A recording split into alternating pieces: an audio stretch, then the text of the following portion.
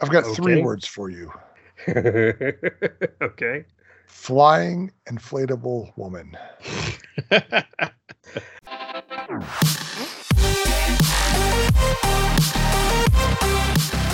Welcome to the RC Roundtable Podcast, where we discuss the latest RC hobby news, events, model reviews, and a whole lot more.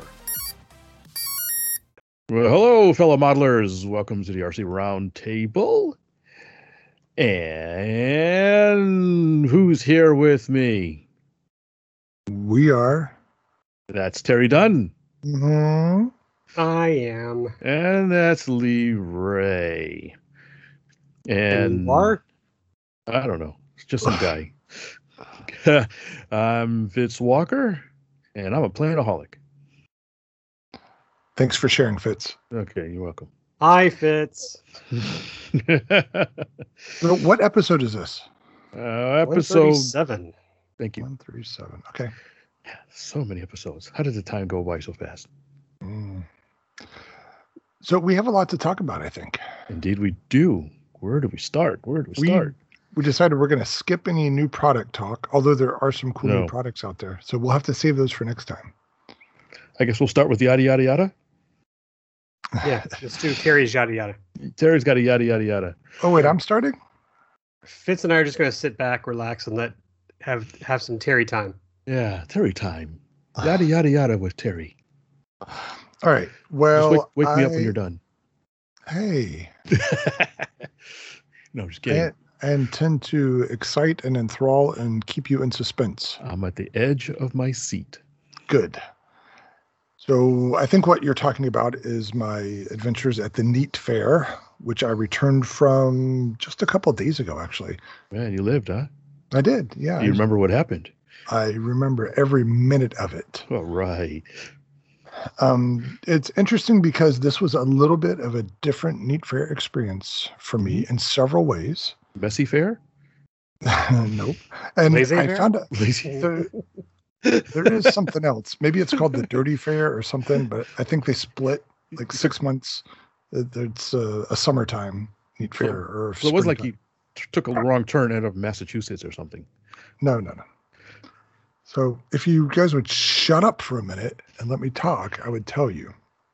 Fine. But for those who don't know, what I'm talking about is a Northeast Electric Aircraft Technology Fair, which is a little over 20 years old now, an annual event in the Catskill Mountains of New York. And it began as a showcase for emerging electric RC airplane technologies, which when it started was a big deal. Things were rapidly progressing. Things have stabilized a bit, but the NEAT Fair trudges on with a very large core group of attendees who have been going since the beginning. I am a relative newcomer. This was my 4th year going. 5 if you count the day trip that I did my first year living in New York. But since then, I've been camping out there every year. I've got a good group of people that I know there. Thayer Syme is the one who introduced me to the NEAT Fair and all the people that we hang out with. We should probably mention he's the editor of Model Airplane News. He's not. Oh, so I'm sorry. I'm thinking of somebody else. Oh, just cut that out. He used to be the editor of Fly RC magazine. That's actually where I met Thayer. He gave me my first RC writing gigs back in 2004. And so we've been friends ever since then. But he now sells the plans for Flying Models magazines, and he's one of the columnists in Model Aviation magazine. So maybe that's what you were thinking. But anyway, he's good people, and like us, he is an RC lifer, and he's introduced me to a lot of people there. He's got a group of people that have been going forever. He folded me into that group, and it keeps growing every year. And actually, this year, there were enough people that we had to split into 2 groups. I think I talked about last year. Red team versus blue team. Tastes great and less filling. Yeah. Green. We have spirit. Yes, we do. Shirts and skins. So. Oh, no. All right. One of the things that a great thing that the organizers at the NEAT Fair do is they rent out these big canopies. The ones we've been getting are 20 by 40. I think last year we got a 20 by 60, and we kind of outgrew it. So this year we changed to two 20 by 40s, and it was very comfortable. You arrive and the tents are already set up by the company, and there's tables in there and chairs and all that. And then at the end of the event, they come and take it down. So it's for what you get out of that, it's well worth every penny, and it's not that much for the whole weekend. So that's what we do, the group of us, and we have a place to hang out, and we're right across the runway from the pond at the Neat Fair, which is where we tend to spend a lot of time. So it's very convenient for us, and we just have a good time. There's no plans going into it, and there's never a shortage of anything to see. There's typically at least 3 flight lines. Let me think. There's the main flight line, which is for larger stuff. There's a park flyer flight line, which is for stuff that fits the AMA's park flyer guidelines. Help me out with that, Lee. What is it? Less than 60 ounces and 60 miles an hour or something like that? Probably smaller. Sure. Okay. Whatever you said. All right. Look it up. And then there's, I think, an ultra micro. Maybe I'm making that up. But there's other flight lines that I don't use. And so there's always something cool going on down there. And such a wide, diverse group of modelers. There are some really, really interesting stuff and some really superb modelers. I would try to recite all the cool things I saw, but I would end up leaving out a lot of very cool people with very cool airplanes. So I'll hit the high points I can remember right now. Let's see. So much stuff. There's the inflatable woman. I think you guys have probably seen video of that from before. That's the one you're going to start with? Gosh. Should we put a one of those? Oh my goodness. What do you call it? Those things in the beginning of movies, like parental warning? Yeah, parental warning, yes. No, she's clothed, even if scantily so, and she is powered by an electric ducted fan. But it's a really neat contraption. And I wish I could tell you who's behind it. I don't know, but it's just an attention getter whenever it flies. Fitz, I couldn't help but think of you. There's a modeler there. His name is Mike, and I'm sorry, Mike, I forget your last name right now, but I've talked with Mike several times in the last few years there. He is a superb builder of indoor models, but he also has a lot of smaller stuff that he flies outdoors. And this year I caught him on the flight line, and he had a scratch-built Frank, Japanese fighter. So you're going to have to tell me the designation for it, because I don't know. Is it a Nakajima, Kawasaki? What was it? There should be. Which one's a Frank? 84. Radial engine, bubble canopy. It's Oscar Frank. 84? Key 84? I think so. I don't know. I'm just rattling. Because I think the 43 is Oscar. Oh, well, anyway, it was scratch built. I would guess it was about a 20-inch wingspan or so. It was just gorgeous. It was micro stuff. He primarily does indoor things, but last year he had a TBD Devastator that he built that was just gorgeous. Anyway, he flew the Frank, and man, that thing it flew really nice. You would not expect that it's such a small airplane. And it looked really good. And one thing about the Neat Fair is when you're facing the runway from the flight line, there's a hillside in front of you that's covered in trees. So it's a whole green background. So airplanes that are green tend to disappear. And this airplane was painted green, but he did a good job of keeping up with it and flying it. And I was like, man, I wish Fitz could be here to see this. He would love it. Yeah. Oh, thank you. Yeah. Yeah. The Key 84 is a Frank. Did you take pictures or video of it?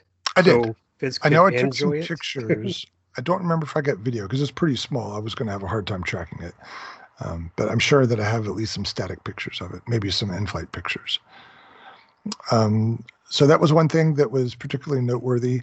And you guys remember a couple years ago at the indoor event, there's an indoor part of Neat.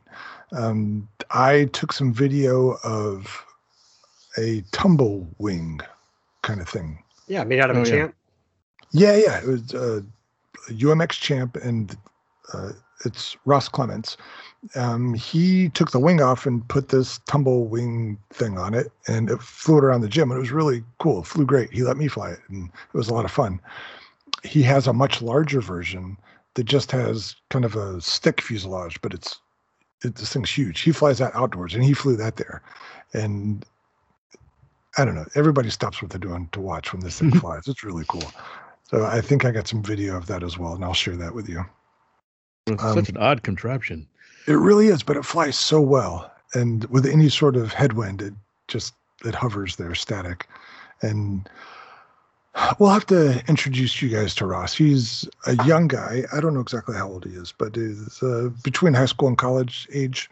And he's part of our group, and so I get to hang out with him some. But he's an excellent pilot, an excellent builder. He does everything from free flight, indoor stuff, the super ultra lightweight stuff, and then he's got these racers that he builds that are insanely fast that I don't know how he even sees them.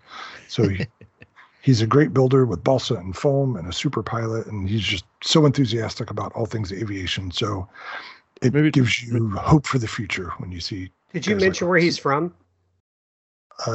Should I? Do you want me to tell his address? No. Exactly. What's he doing right now? you have a track running? Yeah. Well, I just didn't know how far he travels to get there. He lives in Pennsylvania, so okay. I don't know exactly how far the drive is for him, but it's reasonable. Not too bad, yeah. Maybe it's somebody we should have on the show sometime. But yeah, that's what I was thinking. We should. Ross is good people, and always fun to talk airplanes with him because he knows quite a lot, and he has a lot of experience in different aspects of the hobby. I hope on someone else's podcast they go, I met Lee and I met Terry, and they're good peoples. That Fitz guy though. Yeah, no, you gotta watch out for him. Yeah. He likes too many of those Axis planes. Yeah, I have to make fun of Ross sometimes because he builds all these great balsa models, but he covers almost all of them in clear Doculam. So all of his airplanes they look like bare balsa with clear covering on them, and I don't know how he sees them. Some of them are really fast, but he never seems to have any trouble keeping up with it. They're all transparent. Yeah. Anyway, so yeah, we'll see if we can get Ross on the show sometime. So yeah, I don't want to get into too many of the specific models, but what was unique about it for me was a couple of things. Last year, I nearly froze my fanny off just because the weather was kind of cold during the day, and then at night it got literally freezing, and I was sleeping in my car, and I wasn't prepared for it. So there were times when I was shivering in my sleeping bag inside my car. It was much nicer this year. The weather was warmer, so shorts during the day and then maybe long sleeves at night. So you couldn't ask for better weather. Most of the time it was dead calm and maybe a little bit of a breeze. So great flying weather for the whole weekend. I was there. I arrived Thursday afternoon and I left Sunday afternoon. So 2 full days and 2 half days for me. And oh yeah, it's never quite enough. You always leave knowing that there was things you wanted to do that you didn't get done. Wow. And the primary thing that was different about it for me this year is my usual MO is that I bring quite a few planes, and it ends up being more than I can reasonably fly because most of the time I'm running around trying to see everything and take pictures and shoot video and all that. And so it ends up being a pretty busy weekend. And so I consciously didn't bring as many planes this time. I think I only brought 4 or 5 planes to fly. And our group went into the weekend with a plan to do a group build. So each of us was going to start and finish a kit while we were there. And that kit was I don't know if Thayer designed it or if he was just part of the design or if Ross designed it, but I think Ross and Thayer cooked up the idea of all of us building a Hansa Brandenburg W-29. Sounds like a great sandwich. I'll have one on rye, please. 4 pieces of bread. All right, I don't know what this is, so you have to share it. Okay, describe it to me and the listeners. You probably do know what it is. You just don't know the designation. So it was a World War I. I don't say that word very often it's in communications with my friends. Yes. So it was a World War I monoplane, a monoplane float plane. So it was a German monoplane on Oh, floats. is that the one that has the upside down rudder? Yes. So it had a rear gunner, and I think the reason for putting the rudder underneath the fuselage was so that they wouldn't shoot off their own tail. So it looks pretty awkward in that sense. The tail's kind of raised up behind the rear gunners, and then, the rudder sticks out below it. But even with that, the rudder doesn't look very big. It doesn't look like it would be stable. But there are several RC models out there, so the design is proven. I think there's a ARF of one from Maxford makes one. Maxford Models, yes. Yep. And there may be others as well. And I think there were several different variants. In real life, there was a biplane that looked a lot like it, or had the same basic layout, and then maybe a couple different monoplane variants. So I don't know the full history. I'll have to look it up. But from what I understand, it was very late in the war, like last couple months, it emerged, and they used them mostly on the North Sea for I don't know what. But anyway, a very unique design. So that has its own appeal. You're not going to find, some ARFs flying around that are the same thing you're trying to build. Another appeal of this is that it's open to some really interesting color schemes. So World War I in general is like that. You don't really have to stick to any norms because nobody knows what the colors really were, and there are all sorts of crazy designs. So you can kind of just cut loose and claim that it's accurate if you want to. And that's what we ended up doing. And also, as a monoplane, it's relatively simple compared to other World War I designs. So Thayer cut Depron kits for us. So everybody had their own laser cut kit of the W-29 that they could start on when they got there. And we had pre-selected power systems from Badass. What's the full name for them? Is it just Badass Motors or something like that? Yeah, I think it's like, yeah. Yeah. So we had motors and speed controls from them. And we had Dubro push rod sets. And I think most of us used Hi-Tech 55 servos. So, I mean, on the surface, it seemed like we were building a pretty simple foamy, and everybody kind of knew what they needed to bring to make it happen. And that was the goal, that everybody would start their airplane while they were there and hopefully finish it while they were there. And ideally, we would have a gaggle flight with as many of them as we could before the end of the weekend. And without too many spoilers, we did get to do that gaggle flight.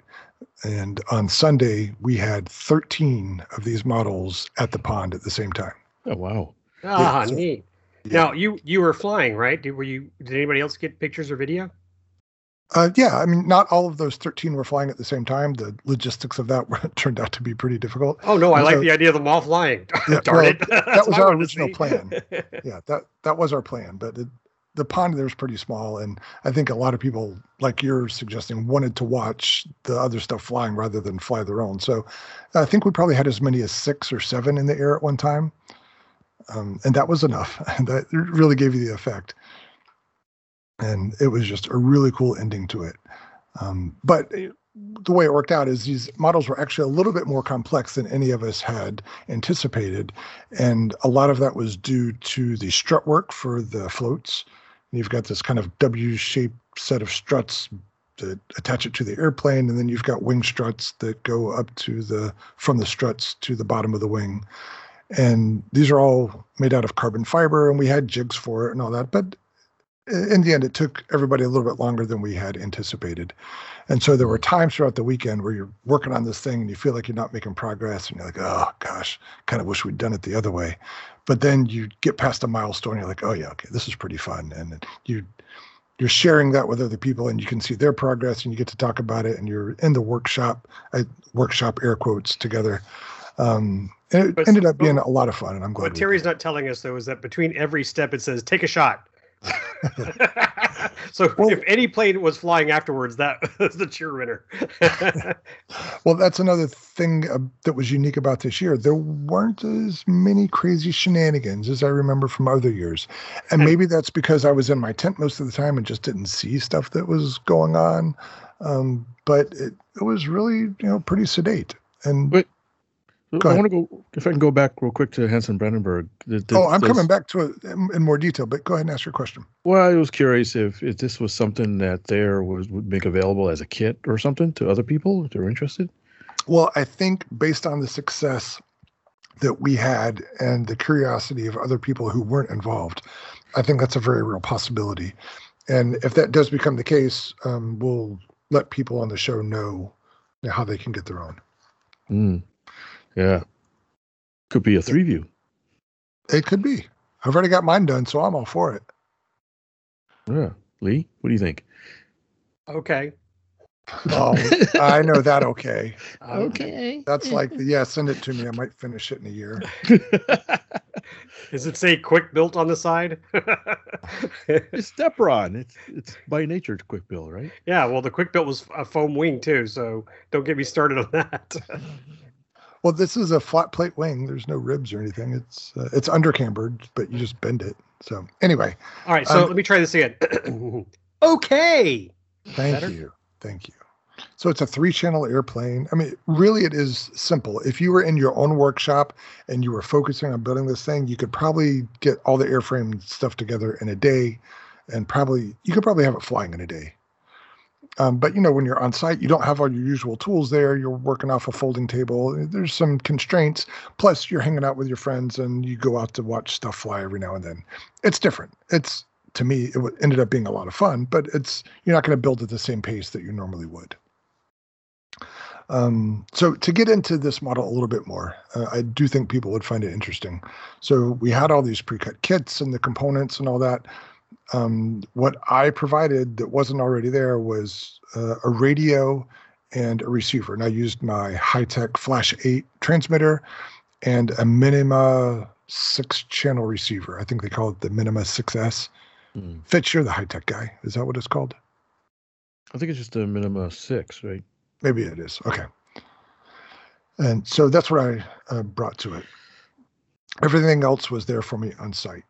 And at the beginning, we thought that we were going to need a 2-cell 1300 in the nose to balance it because Thayer and Chris Parent had built a prototype of this, and that's what they were using to balance it. And then based on their experience with that prototype, they ended up lengthening the nose a little bit. And it turns out with that lengthened nose, we didn't need the 1300 at all. Most of us ended up using 2-cell 500s. So we saved a significant amount of weight with that. But one of the really cool things about it was, the Germans had the lozenge patterns during World War I, and very complex, but a very cool looking camouflage design. So Thayer, with his laser cutter, made templates, some masks and then keyed them. So it's basically you have a base color on your wing, and then you put the mask over, and that gives you one of the lozenge colors. And then you pick it up and you put it in the next slot over, and then you can paint your other color. And the end result is that you get a 3-color lozenge using nothing but spray paint. And it worked out really well. I mean, the effect is, to me, super impressive. I think we were all just kind of blown away by how well that part worked out. And by the end, the mask just had this thick coat of spray paint on it that, from all the different colors. And the first couple people that did that, they used, I think, what can be considered relatively accurate camouflage colors. By the time I got around to it, I'm like, well, I don't want mine to look anything like anybody else's, at least color-wise. So yellow and purple? Well, my base color was just the white Depron, and then I used kind of a light greenish blue color, and then a tan color. So probably not something you would have ever seen, but it looks like probably the tile pattern in your grandmother's bathroom. And I was happy with it. I thought it looked good. And then on my fuselage, I put some white and blue stripes on the top, and then I did the tan on the bottom. And then I had these broad stripes on the wings and on the fuselage for the crosses, the German crosses. So, I mean, in effect, it was a really simple paint job, but I think the overall effect is really good. And everybody did something unique. I don't think there were any two planes that looked alike. Some people used the lozenge pattern. Some people didn't use it at all. I think everybody painted something. But another really neat thing that Thayer did is he got the EVA foam, that squishy craft foam that like the kids' craft letters come made out of. He used that, and he laser cut some engine details that you could just glue to the top of the cowling. So it looks like some cylinder heads poking out, and he even had some exhaust stacks that you could put on there, and cockpit combing, and a radiator. So, I mean, really simple stuff, but it did such a good job of just providing a finishing touch on an otherwise really simple airplane. And so I was really impressed with how complete these weekend on-site builds turned out. And I don't know if I could have done any better in my workshop with the tools at my disposal. So I'm really happy with it. And so that's enough about the kit. I do want to get a little bit into flying, but the airplanes. We did a lot of flying at the pond. I took my twin Pond Master, which is the Puddle Master with ailerons and 2 motors. I took that and flew it a little bit, and that was fun. We had other stuff that we usually take out there, but really the focus was flying these W-29s. And I finished mine sometime probably Saturday afternoon. I think I actually finished it Saturday morning, but the wind had picked up, so I wanted to wait till it calmed down. And sometime after lunch, I decided it was time to go flying. So, are you guys ready for a tale? You need to take a deep breath, man. we got through the building part. Now let's get to the flying. Yeah, let's get to the flying. Okay. I had flown the prototype. Thayer gave me some stick time on that, so I knew a little bit what to expect. But as I mentioned, the prototype was probably, I didn't weigh it, but I would guess just based on the battery, 2 ounces heavier. And the finished weight on most of ours was probably somewhere between 8 and 9 ounces. So at those weights, an ounce or 2 is a significant difference. Anyway, but I flew the heavier prototype, and it was fine. Had fun flying it, and it was a nice slow flyer, no bad habits, yada, yada, yada. So I had no reason to expect anything bad with my model. And so I put it on the water, taxied it around for a little bit. And that's one interesting thing about this model. It doesn't have a huge rudder. I think it's oversized for scale, but it's not huge, and it doesn't have a water rudder. But it handles extremely well on the water. It has a really tight turning radius, even to the right against the prop torque and P factor and all that stuff. So that's helpful. And what most of us ended up doing is we would have full rates with 100% throw on the water, and then we wanted to fly, we'd turn it down some. And that's what I ended up doing with mine. So I put mine in the water, I taxied it around for just a minute, got the feel of it, and then I headed into the wind and took off. And it tracked straight on the water, had a nice takeoff, and I made a left turn to go downwind, and it was flying super smooth. And jokingly, I said, "Oh, I don't got it," as if, I was having trouble with it when it was actually flying really smoothly. And we all had a good laugh at that. And so I flew around for about maybe a minute and just doing orbits over the pond, kind of getting the feel of things. And then I actually didn't have it. I don't remember if I did a touch and go or if I was just overflying the pond, but I made a left turn and then it actually did stop responding. And I think people thought I was joking again. They're like, "No, I don't got it." And so they're like, "Oh, you're lying," or something like that. And so then I held up my transmitter and started wiggling the stick so everybody behind me could see. And that's when I noticed the screen on my radio was completely dead. Oh, battery. And that's when I realized I had not charged my battery before I left the house. And I didn't check it before I flew. And I bled that thing completely flat. But wouldn't it beep or vibrate or something? No, I don't have any alarms turned on this one. And so, yeah, I did so many things wrong. I didn't charge the battery. I didn't have an alarm set up. Interestingly, I did not set the failsafe. So whatever the airplane was doing when the transmitter died is what it kept doing. So you're probably not going to believe the things I'm about to tell you, but I would put my hand on a stack of Bibles, and I have probably 5 people that were there and saw it and would vouch.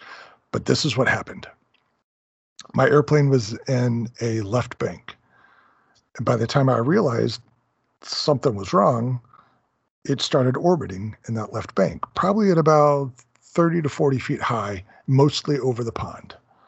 And so I'm thinking, first thing I start doing is I try turning my transmitter back on. Maybe there's just enough juice in there to, power it up for a second to get control and bring it back down. But nope, it's dead as it can be. Nothing is happening there. So then I set my transmitter on the ground and just kind of watch it, try to figure out if anything can happen.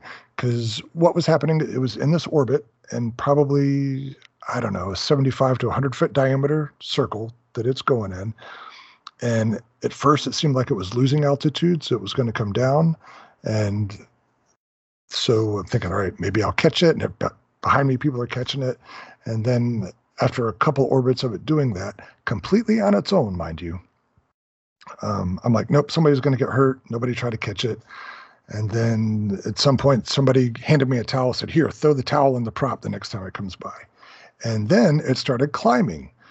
And it started drifting towards the trees, and then the wind shifted, and then it went back away from the trees.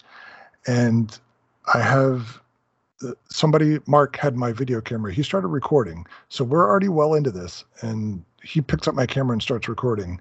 He has 1.5 minutes recording my airplane flying free flight over the pond in this orbit by itself under zero control. And it's flying more stable probably than I could have held it in that position. Did I say 1.5 minutes? 1.5 minutes of this airplane being free flight. And then it starts drifting towards the trees again. There's really tall trees on the side of the pond. And I was picturing it flying into those trees, and then it's going to come down and land in the pond, which normally wouldn't be such a bad thing, except that it's going to remain under power and it's going to keep trying to turn that prop when it's in the water, when it's in the tree, whatever it is. And something's going to smoke. But I don't know how to make it sound like a knight came riding up on a white horse, but Devin McGrath was one of the people there. You guys have probably heard of Devin McGrath. He's a renowned RC pilot. He's part of our group as well. He was out there, and at some point during all this, and had we known how much time there was from the beginning, I probably could have walked back to the tent, grabbed another battery, put it in my transmitter, and landed the airplane. But everybody thought a crash was imminent. But Devin, at one point, took the battery out of his transmitter, walked over, picked up my transmitter, and put his battery in my transmitter. And I say with all honesty, this was the orbit where it was finally going to hit the trees. And it was in the last quarter of the arc going towards the trees. Devin gets my radio turned on, gets control of the airplane, brings it down, and lands it on the pond. Good timing. And there was much rejoicing. Yeah. Wow. If Steven Spielberg wrote a script for the maiden flight of this airplane, it could not have been more dramatic and suspenseful with the release at the end. I don't remember if I laid down on the ground, but I probably hugged Devin, and I don't know. My hero. It was one of those moments where everybody's like, ah, just going nuts. And We're all gonna die. Yeah, I have a vague memory of it just because it was so hard to time stood still. And it literally stood still. Lucky he had the same transmitter too. No, he didn't. It just happened that his battery and connectors were compatible with mine. Ah, okay. So my battery uses a servo connector on it, and his did too. And he had a 2-cell lithium ion powering his, and I did too. Although it probably would have been a range of batteries that would have worked. But something, for all the stupid things I did wrong to try to make my airplane down the first flight, a lot of things happened right that saved it. So I didn't set the failsafe, so it stayed in that orbit. And I just happened to lose power when it was in that bank at that throttle setting. And Thayer just happened to give me parts, and I put it together in a way that it had good trim, and it stayed like that. I don't even know all the things that had to fall into place, including the wind and whatever. So many things happened right that saved it, despite my best efforts to destroy it. And so, yeah, it landed. I got it back, and I was harassed mercilessly the rest of the weekend about charging my transmitter, and I owned it. Like I'm like, oh, that's my fault, and I should have lost my airplane and all that. But man, it sure felt good to get it back because I had spent numerous hours on it, and I really liked the way it looked and the way it flew. So I was happy to have it, and I wanted to be in the gaggle with everybody else. So I was going to be sad when it got beat up at a minimum, probably worse. And I was just so relieved when I got it back. So there is video. Like I said, Mark grabbed my camera and shot some video. I think some other people were shooting video on their phone. So there Wait for the cartage. Yeah, well, yeah, sure. I mean, you don't want an airplane to crash, but if it's going to crash, you want to get it on film, right? Yeah, you want to see it. Yeah. Yeah. So Wow. yeah, I haven't been able to relax enough to pull up that clip and watch it. I feel a little bit, the tension of that moment is coming back to me now as I talk about it. And every time I think about watching the video, the same thing. I think I have to let a little bit more time pass before I can objectively watch that and enjoy it. But yeah, it's that was the moment that was talked about for the rest of the weekend and several times since. So Devin, if you're hearing this, I owe you a beer each and every time I see you. And I hope I can somehow return the favor one day. But thanks for thinking on your feet and saving my airplane. Now, that to me sounds like it's award worthy. Did you get an award? Did anybody at least buy you a Brewster's? Why would anybody buy me a beer? The entertainment alone. We pay like tell me 20, 30 bucks to go see a terrible movie these days. I mean, I'd pay $5 to see that. I don't know. I think the best entertainment is often free, and this time applies. So you had an idiot with a transmitter that didn't charge it, and the universe provided the rest. They don't have like the best save or the most dumbass award or something like that? No, Neat is, they don't have many awards, and most of the awards they do give are things that happen on the main flight line. It's not many people come and visit the pond. So we have our core group of people that go out there and we have a good time. You like the pond people? Right. Don't talk to them. So yeah, I mean, we all got great mileage out of it for the rest of the weekend for sure. And I'm sure every time that I go back to the Neat Fair, that will be my legacy. And I'm okay with that. Yeah, I'm totally okay with that. And to put the bow on this, I went back, I charged my transmitter, and I flew it several more times throughout the weekend. I put my Insta360 Go 2 on it. When I was building this model, I was thinking ahead, and I put a 1/4-20 nylon bolt in through the cockpit floor so that I could potentially put the camera on it later. So after the maiden flight, that's what I did. I flew with that camera in the cockpit in a few different angles. So I've got some onboard video of it flying later. And, how big is this thing? Oh, you know what? Let me grab it real quick and I'll measure it. Stand by. The wingspan's right at 36 inches. No, it's bigger than I thought. Yeah, and probably a 7 or 8 inch chord wing. So yeah, I mean, it's not a tiny model. It's your typical park flyer size and 8 ounces. So it's that. Yeah, I still got it in one piece. I hope to keep it that way for a while now. I think it'll do well off snow too. So I'm looking forward to getting a little snow down here, up here. And yeah, I think that's all I have to say about the W29 for now. A fun project with some fun surprises. And I can't think of anybody who at the end wasn't glad that they had chosen to spend their weekend that way. We were all super tickled with it and happy to fly together in that gaggle. So yeah, good times. And I hope we're able to do group projects like that in the future, although this was probably my last Neat Fair for a while, since it doesn't look like I'll be living near the Neat Fair for the next few years. Yeah, so let's see what happens. Yeah. But that's okay. And maybe at some point, all three of us should just go up there for a excursion. I've been trying to get you jokers up here for 5 years. I was like, Fitz, go away. I'm waving you off, Fitz. Don't go there. Don't have the ball. Don't have the ball. So, yeah, maybe we can make our triumphant return at some other point. You guys, I'll just ask a question. What's my favorite genre of RC airplanes? Kyosho. Yes, but a little bit more. Kyosho vintage. You like old school. You like brushed motor with NiCad. Thank you. So Okay, so at some point during the weekend, somebody came in the tent and said, "Hey, anybody want an airplane?" And again, I'm sorry, I didn't get his name, but I ended up passing him several times throughout the weekend. Super nice guy. So whoever my benevolent benefactor is, I'm sorry. I'll get your name next time. So I looked at it. I'm like, ooh, me, I want it. And what it was a Leisure Electronics Amptique. Oh, and it took me a minute. Very often. Yeah, it took me a minute to figure it out. I'm like, oh gosh, it's got the characteristic pointy wingtips. I know what it is, but I can't think of it. And then after he walked out, I remembered it. And so when I saw him the next time, I'm like, yeah, I remembered what it is now. Those were all built on sticks, weren't they?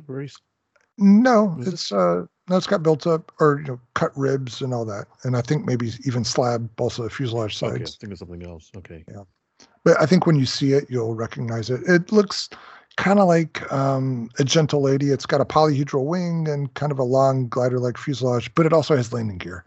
It was advertised as an electric trainer back in the day, and I think it would have been popular in the 80s. And that originally came with an 05 motor, and you could put a gearbox on it. So he gave me this airplane free of charge, and it's in superb shape. If it's the original covering, then whoever covered it the first time did an absolutely incredible job. It's transparent blue, and then it's got a yellow fuselage. So it looks like it's been built exceptionally well. And the person who gave it to me said it was given to him a couple of years ago, I think by the person who built it. And he intended to do something with it, but never did. So he decided to pass it on. And I'm like, well, you found the right guy because I'll do something with it. So I handed it to me and I started looking at it, and some things jumped out at me right away. First of all, still in the fuselage, because they weren't intended to be removable, is a 6-cell pack of 1200 milliamp hour Sanyo NiCads. Wait, the batteries are not intended to be removable? No, this is back in the day when you could keep it in the airplane.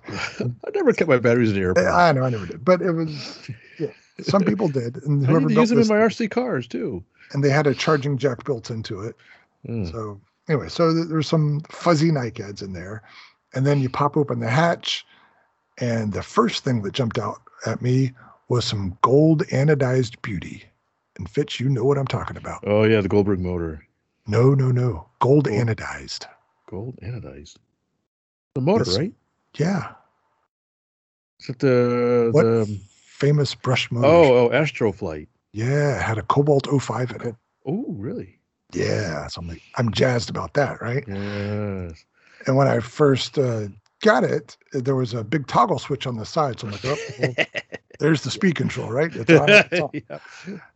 But then come to find out, I moved some stuff aside, and there's a ESC inside in the bottom of the tray, and it looks like the toggle switch is just an on-off switch.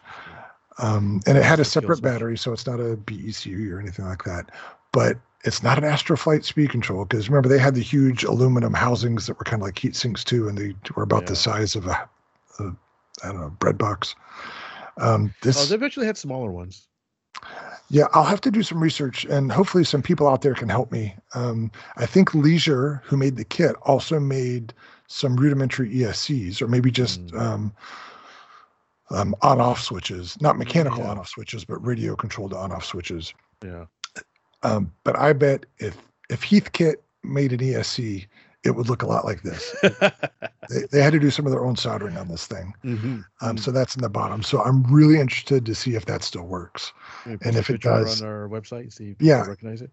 Yeah, I'll do that. I haven't, to be honest, I got home Sunday evening and I dumped everything in the workshop, and I haven't been back in here until tonight.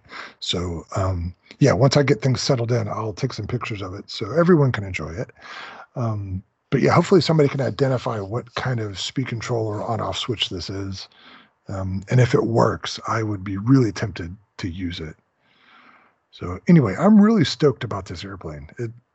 It's a 3-channel basic airplane, but it just has that nostalgia that gets me going. So I'm not sure if I would fly it with the Astroflight or maybe go brushless. I don't know, but I'm excited to try it. I tried with the Astroflight, but with lithium. See how that does. Yeah, and the batteries are located right under the wing, so I don't think center of gravity is going to be a problem if I switch to lipos. I would just go with a 2-cell lipo. So that I think that would be the minimum upgrade I could do, and that would be a significant weight savings right there. So I could do that, or I could go brushless and save some more weight, or add a lot of power.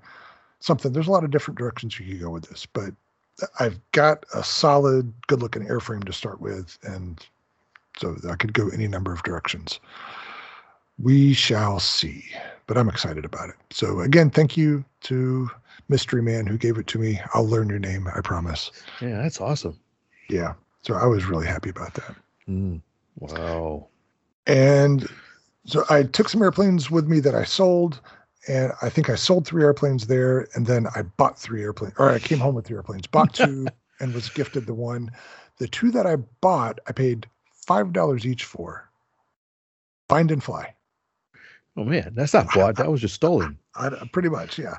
So, and I ended up leaving the airframes behind because they weren't things I was particularly interested in. One of them is really cool, but it was just too beat up to keep. Maybe I'll rebuild the airframe and put these electronics in it.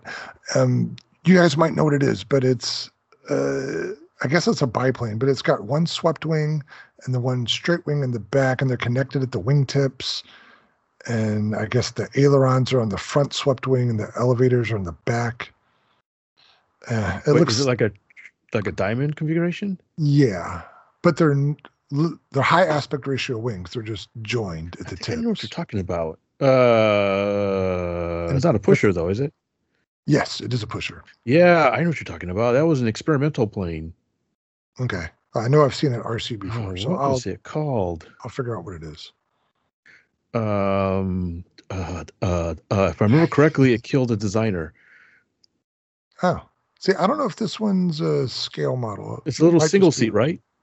I guess. I mean, it's a Depron profile thing, so I don't know how you carry that over to full scale.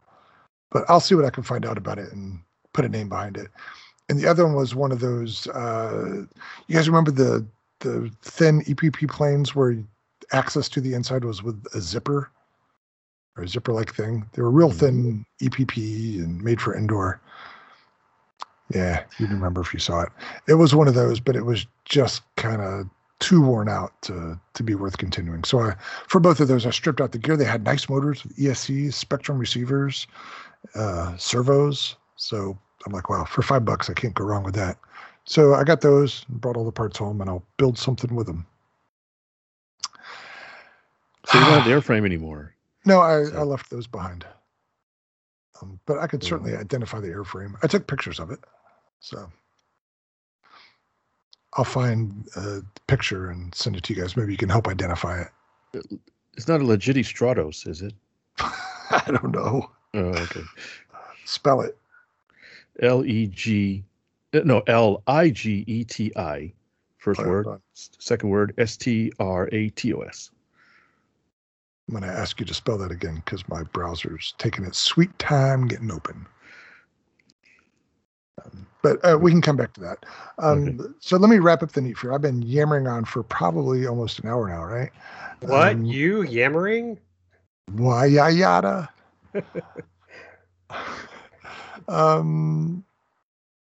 Gosh, I know there's highlights that I'm missing and people that had cool stories that I'm not talking about. So I don't know. I guess if people want to find out, they're just going to have to come to the Neat Fair and see for themselves. It's a really cool event. Lots of neat stuff going on. Wide range of airplanes all the time. The indoor event was super cool. I got to see some tiny stuff flying inside this gym. Always more to see than time to see it. So whenever you go, make sure you plan at least 3 days, probably more. If it's your first time, just accept the fact that you're not going to see everything you want to see. So I can't wait to go back. I'm glad I got to go this year. And that's it. I'll think of more stuff later on, and if I do, I'll post it on the Facebook page. I think what's been tough is that, you've been back for a while, but you haven't shared any photos or videos with us. So, and I'm surprised you were able to keep quiet about that wonderful flying story. That one, I really had to bite my tongue. The photos and video weren't so hard because I still haven't uploaded everything. I told you I dumped my stuff then, and I've been super busy with work and family stuff for the last 3 days. So, all that stuff is easy to keep a secret. But yeah, when I talked to you the other day, I wanted to tell you that story so bad, but I'm like, nope, I got to hold on to that one. So I imagine the monument they'll build for you is this tall Terry Dunn with the transmitter by his side with his finger up in the air, just staring. Why would they build a monument to that dumbassery? I don't know. It just sounds. I'll do it. They'll say, "Who put this here?" The Mount Rushmore of stupid airplane tricks. Whatever it takes. Yeah. So anyway, I will be much more cognizant about the charge state of my transmitter batteries from now on. But it was a lesson learned that should have been at a much higher cost than it really was. So you don't usually get away with a mistake like that, but I did that day. So I did something right, or somebody did something right. So, all right. So I'm done with the things I plan to share. Do you guys have any questions for me? Besides the few planes that you did buy, was there anything else that you picked up, or did you do any raffle prizes? Did you? No, there is a raffle there. I did not participate. I keep saying it was different. Usually, like I said, I'm walking up and down the flight line, trying to catch all the things that are going on.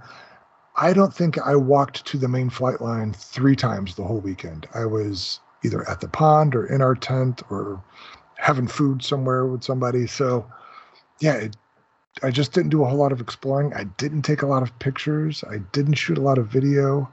And the stuff that I did shoot was generally of my group. So, yeah, you might be disappointed if you're looking for a global view of the event with my photos. Sorry. What did we send you there for? It's your job, man. Yeah, well, fire me if you want to. Well, okay, let's try this. Did they give out awards? They do. I'm sorry, I don't know what the awards were. I don't know if you want them. You asked if we had questions, and so far you've been a total dud. Well, I don't know is a legitimate answer. I can make stuff up for you. Was there a pilot's choice? Did you pick a pilot's choice? No, all the awards. Your turn, Fitz.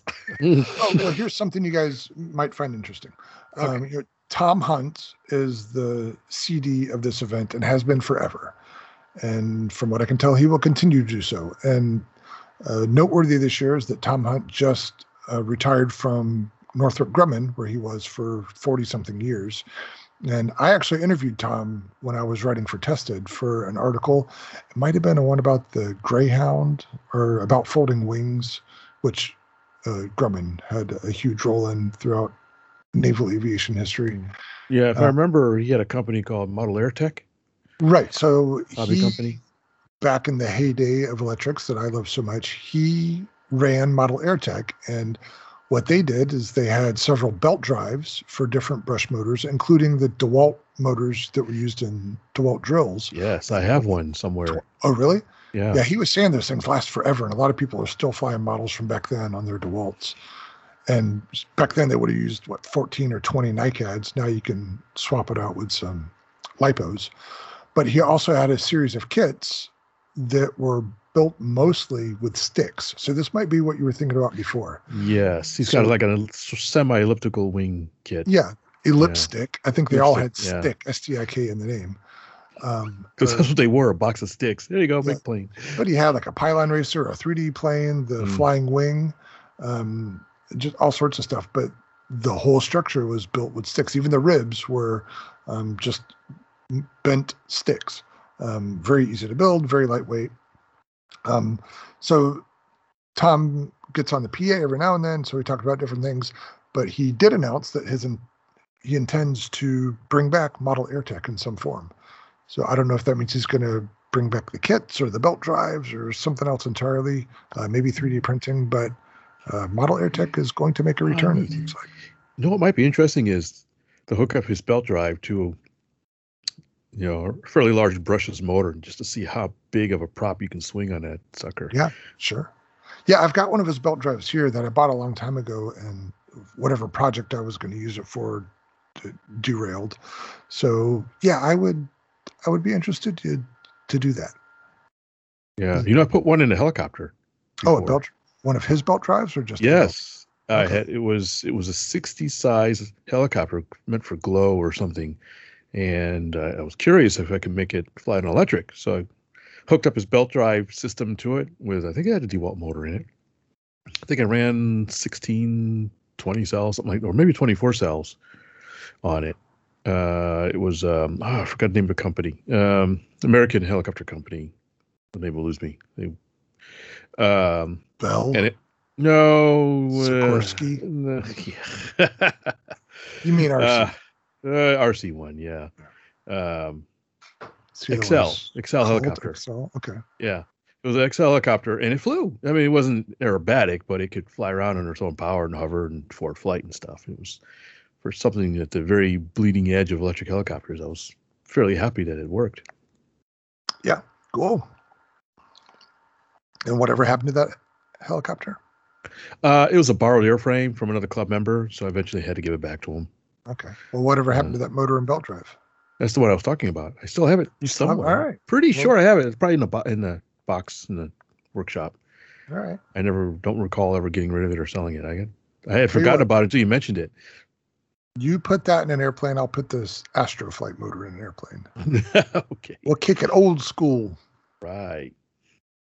Do some calculations, see what the hell what it could fly on that thing.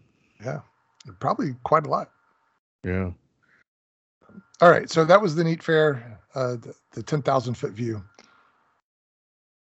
Thank you for listening to my story. Well, all right, folks, that's all we have for today, and I guess we'll see you next.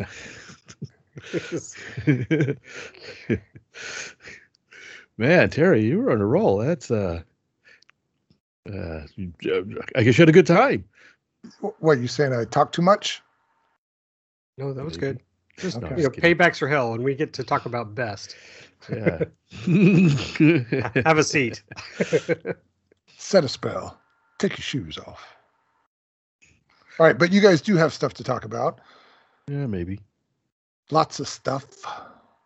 Yeah, Lee and I had a double header at Bomber Field last 2 weekends. The first weekend is not much to say about, other than it was the Greater Southwest Jet Rally that they had. Normally it's at different fields, or at a different field. I think Waco, I believe, is what they normally have it at, although it's been around in different fields.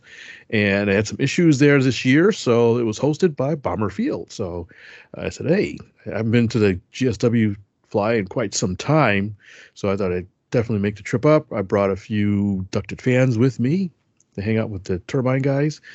And Lee also made it up, took some pictures as well.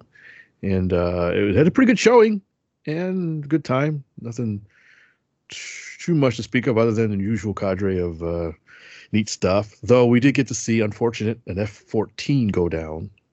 Uh-oh. Twin turbine. Oh, yeah. Oh, gosh. Yes. Can you say cha-ching? Oh, man, you could hear the cha-ching from the next state over.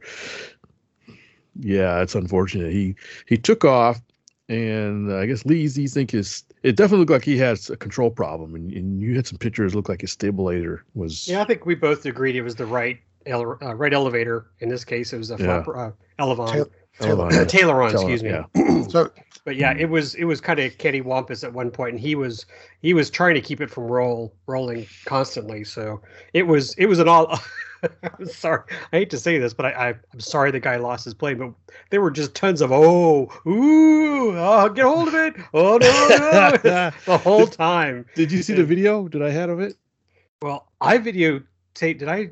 No, I photographed it. You videotaped it. But at one point, I was screaming at Ryan because my youngest came with me. Actually, both Austin and Ryan came, and I was like telling them to get ready to take cover, because once it started coming back down over the runway, it was, loopy. Did not know where it wanted to go. Yeah, well, there was one guy. He got really excited about it. Like, who's gonna crash? Who's gonna crash? Let's go! Oh, he saved it! Oh no, he's going in! He's gonna crash! Come back for us! And he got pretty close to some cattle. It was a big model, right? Oh yeah. When the turbine crashes, there's usually a fire, so you could barbecue them cows right on the spot. Surprisingly, there wasn't a post-crash fire. He was really lucky. Yeah, that's good.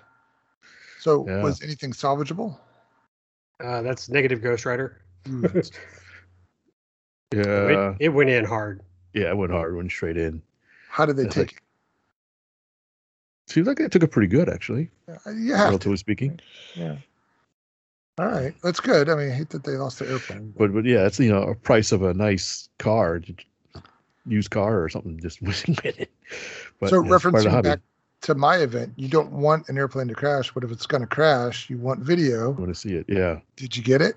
Yeah, it's on my video I posted of the event on my channel, YouTube channel.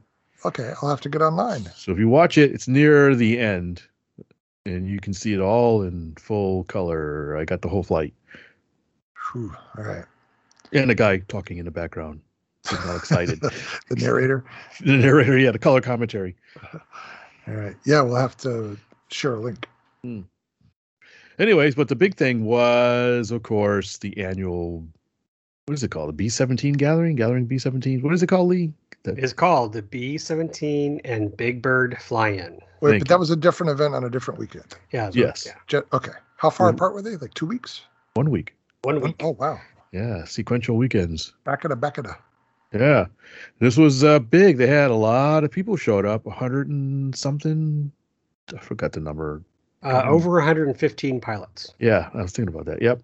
So a lot of people showed up. Of course, filled up flight line. Weather was pretty good, if a little warm, but it was, other than that, it was pretty good. Very slight quartering crosswind, but nothing to keep anybody down for the most part. A good mix of aircraft, although a little low on the bombers this year, it seemed. What are the guidelines for this event? Big in scale. Okay. First off, have to be military. It doesn't have to be a bomber. Just I think as far as B-17s go, it could be any size B-17. You're already a sure thing if you bring any B-17. Because remember, Chris Dunnan was flying a little glow type, super it was fast B-17. It was a Royal. He told me it was an old Royal kit. Yeah, that like thing solid oak.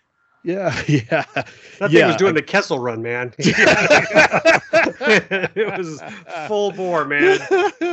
Yeah, the real B-17 flew like that. No Messerschmitt would ever catch it. I mean, it's like, we're doing the Bobby Rub in Germany. We'll be back in an hour and a half. So, but yeah, any B-17, single wing 80 inches, biplane 60 inches.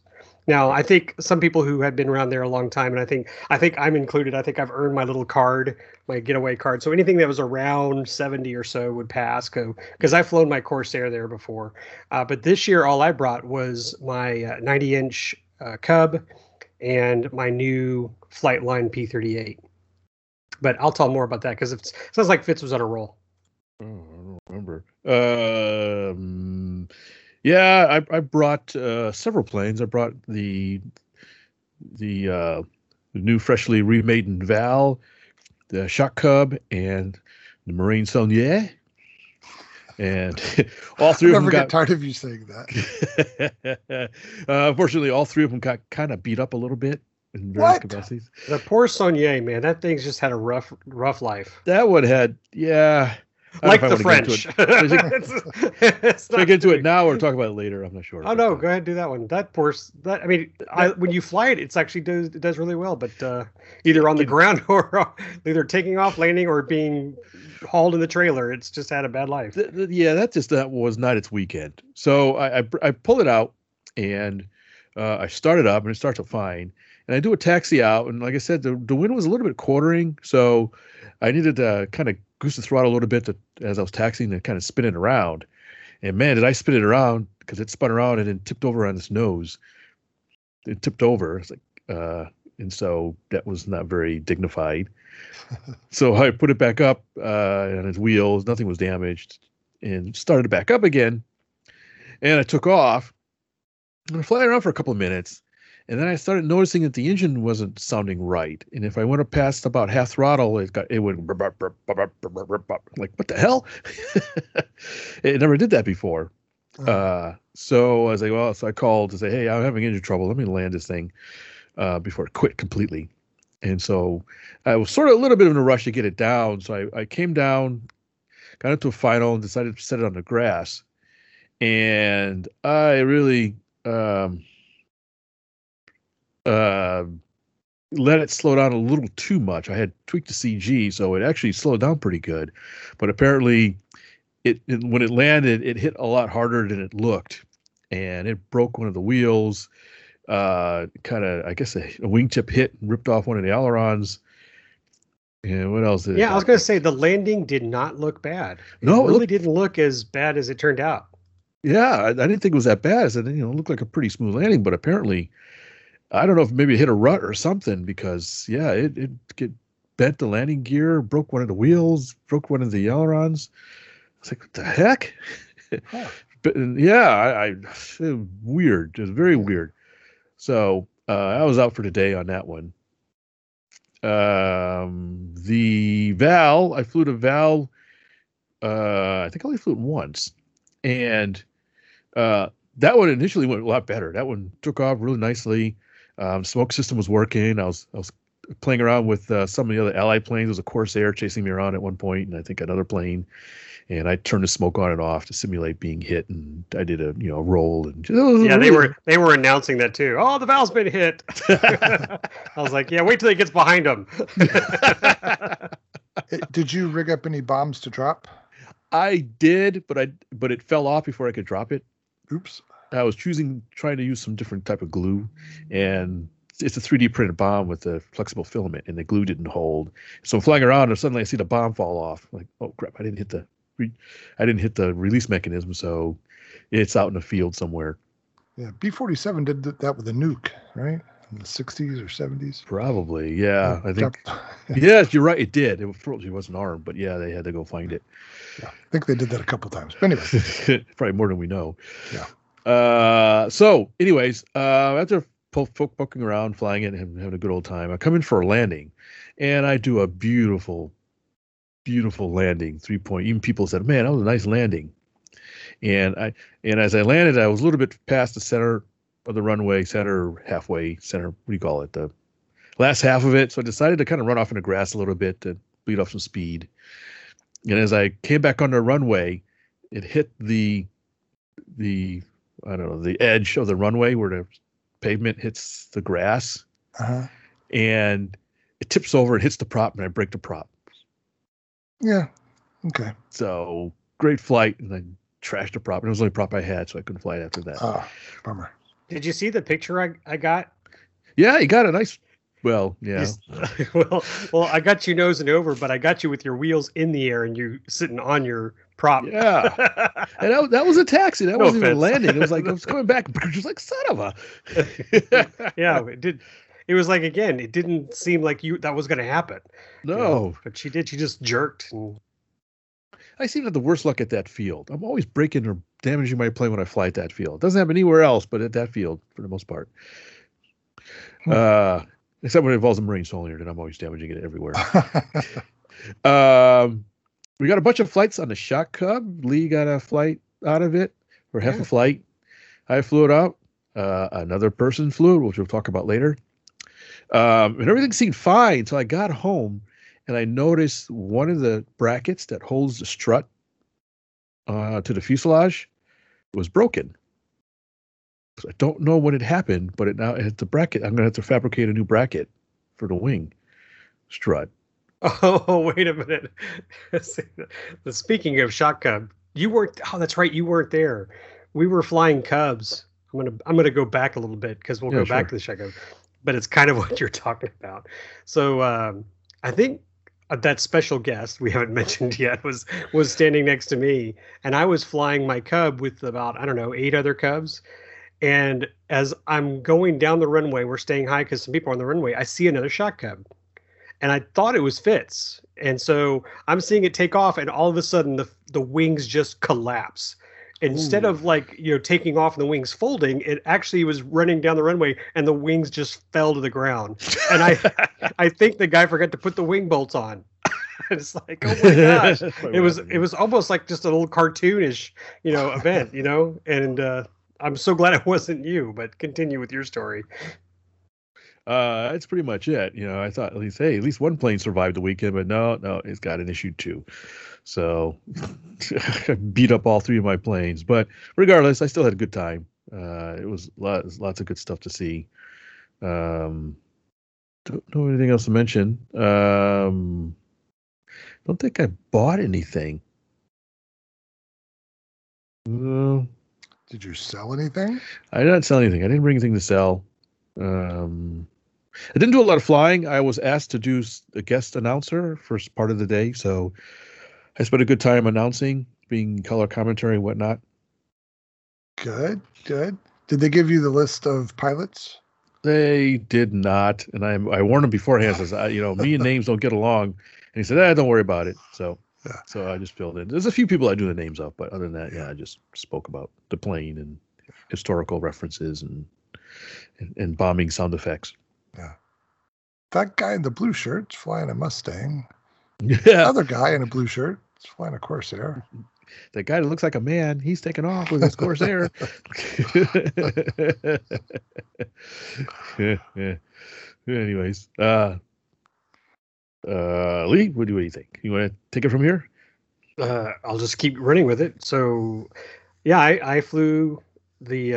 I think the most enjoyable part for me was I finally got to see Mike McCormick's P-38, the Ziroli P-38, up close.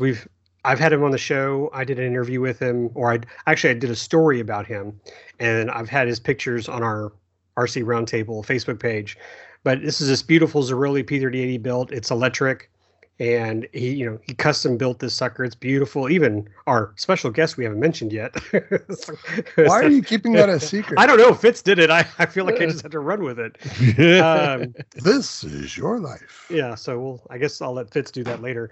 So it's really neat. Well, Mike was there, and Jimmy Cowman from, is it Louisiana? He's from Louisiana, right? No, he's not. He's from New Mexico. Okay, just the other side. Okay. He brought several planes, and he had his Ziroli P-38, and we were hoping to have the 3 of us fly. Now, granted, mine could just fit between the booms of these little guys, but unfortunately, you could fit between the booms. I don't know. You haven't seen me in a while. But unfortunately, Jimmy had a bad landing on a plane. So when he came back to the pits, he was working on that. So he wasn't in the mood. But Mike and I took the P-38s out for a noon demo. And that was a lot of fun. I just want to say I squeaked the landing on that plane. It was right down the center line. Right. That felt really good. And Mike, saved his plane in the grass. He had a little hop there. It was kind of nervous, but we got our planes back. And sadly, that was the only time I got to fly with Mike or Jimmy, because Jimmy left early Saturday, which was very sad. And I didn't see Mike fly his plane all day. So I've probably flew mine 3 or 4 times, Fitz. Yeah. You said this was the Flightline? Mm-hmm. My new Flightline P-38. You recently did a power upgrade to that, right? I did. What's the verdict? Oh, it's awesome. Yeah, it's fast. Oh, love it. Yeah. Definitely worth it. Yeah, I was impressed when I saw it fly. I was like, whoa. Hey. Good. Yeah, she's fun. And I think I got a couple of good pictures. I don't know if our special guest has posted photos yet. One thing I wanted to mention too, real quick. Legend Hobby had their new B-17 ARF. I guess the prototype or something was out there. Oh. It's like 125-inch span. I guess it's the first large B-17 ARF model you can get, or something like. I'm not sure if it is or not, but I think Tomas talked about it when he was on the show, right? Or hinted at it. I don't remember. I think he hinted at it, but he had it out for display. I thought that was pretty neat. People were oogling over it, and interesting to see a large ARF B-17. Yeah, I know we talked about their big bird dog, and I've seen several pictures of that. Yeah, Bomberfield. Yeah, it wasn't flying. It didn't have any engines or anything, but I guess they wanted to display it. All right, cool. What do you think? The Slope B-17. It seemed pretty nice. It has working bomb doors and a nice little access hatch on the top to get to the bomb bay. we'll see. I mean, like I said, it's for glow or electric. Oh, okay. ARFs never seem to get the cockpit right on a B-17. How'd they do with this one? Well, it didn't have a cockpit inside. Well, I don't mean cockpit details. I just mean the shape of the canopy and the windscreens. No, I didn't really look at it that closely. If it didn't jump out at you, then it probably wasn't. It didn't jump out. No, I understand it's supposed to be more scale, pretty scale in proportions. Yeah. All right. Did they give any hint on when it would be released? No, I don't remember him saying if it was. If he did, he may have, but I don't have any details. All right. Cool. So what is it used for power? You said electric or gas, but big I think four engines. 4 engines. I think 10 cc gas. 4 VW. Electric. Yeah. VWs. So I think 10 cc, that'd be roughly 60 size, 2-cycle, 0.6 cubic inch, or a little larger, 4 strokes. Oh my God. It's big. Yeah, it's pretty big. Like I said, it's not a small model. All right. If I remember correctly, but quote me on that. Okay. Well, anyways, I guess we should mention the special guest star, if you want to call it that. Go. All right. So our buddy and former guest host, Chris Wolf, was there, a.k.a. the RC Geek. Yay. He made the trip all the way over from California to... He escaped. He escaped. Escaped from California. I think it was his first time at Bomber Field, he told us. And so he came all the way out, and he slummed a few flights from different people, including me and my Shot Cub. He flew that a couple times. And I'm going to interject. I want to interject about this is all love for Chris. But when we're flying, I think this is before he had his hands on the Shot Cub, he goes, "Is that all y'all do? Fly in a circle?" I was like, well, a lot of these guys have these, beautiful scale planes. They don't want to be doing loop-de-loops or, having someone hover, over when their planes. He goes, yeah, but y'all don't do any rolls and stuff. I said, oh yeah, they do. He goes, well, let me show you. So then that's when he got a hold of your Shot Cub, and then he was doing all that stuff. And I was like, you're gonna piss people off. But he's a great pilot, so he was having fun with it, and I enjoyed flying the Shot Cub too. It is a fun plane, but yeah, he just thought it was a little too boring, so he needed more excitement. And so don't those Warbird Thunder guys kind of cut loose with their stuff? They do, but they're usually flying together in a gaggle together. So they're doing maneuvers together. But Chris was taking it past the runway and just doing loops and rolls and just staying in a little tight pattern, doing stuff, but not in the pattern, so to speak. Not continuing moving. So, but I digress. He didn't get punched in the face. He didn't hit anybody. So he's good. No one called him out. Who's that guy flying that plane? Stop doing. Who's having fun? Who's doing those loopity loops? Stop it. No, it's a little tough when you got a big fly like that to get a little too wild, because you kind of risk midair collisions with other people. Yeah, you gotta be kind of careful. Oh boy! Speaking of possible midairs, we had at one point where the winds just decided to play a joke on us, and they kept going back and forth. So we would have 3 or 4 planes that would take off in different directions. So we now had 2 different patterns. And so finally, at one point, when I was talking to somebody, I said, guys, what pattern do you want to have? Let's stick with it. And then a short time later, after we landed, I don't know if you saw this, Fitz, but 2 jets took off in different directions. No, I didn't see that. And so one landed left to right, and then immediately the other jet landed right to left. Oh, I'm not chicken. Yeah. I mean, it was a crosswind most of the time, but to do that, I was like, whoa, it was pretty eerie. And I know that because I'm looking at the photos and I'm looking at them back to back. This photo has it going this way. This jet's going the other direction. Something's wrong with this picture. Yeah. But anyway, as far as weather goes, it was great. There was one time when I felt a single raindrop, but that was it. Nothing like last year where it was huge cats and dogs came down during the event. So it was really nice weather. It was humid. I know when I first saw Chris on Friday, and he had been there since Thursday, he looked like a wreck. He was. I got to tell you guys, whenever he finishes his video and puts out more photos, guys, give him thanks for all the time and effort he made. I saw him on the flight line all the time. He was so busy trying to document this, and it's a really good thing for Bomber Field. I hope he gets more publicity. Hopefully, get some more people to come out there. Maybe Brent, his friend Brent Hecht. Is that correct? Yep. So, Brent has built some amazing models. So I think, that might tempt him to come out. And, but yeah, so thanks to Chris for spending all that time. He seemed more relaxed on Saturday. I think we were laughing and chuckling more than Friday. He was tense. And we had a nice meal Saturday night. That was fun to just relax and chat. I really enjoyed talking with him. Good conversation. You missed the bathroom conversation we had. No, I didn't. I forgot the topic. What was it? Don't worry about it. I went to the bathroom and can you spare a square? It was no. I was just I hadn't really gone to the bathroom much all day. So I went in, and as I was getting ready to leave, Chris and Tomas comes in, and somebody started talking about something. And we ended up having this kind of detailed conversation. I think Chris finally says, this is an interesting conversation, but perhaps we could have it outside. And I'm like, well, this is the most interesting conversation I've ever had in a bathroom. So I don't know. What's that? It was karaoke night. Oh, yeah. That was karaoke night at the Mexican restaurant we were at. What else wanted to talk about? We saw a couple of crashes, unfortunately, at Bomber too. Yeah.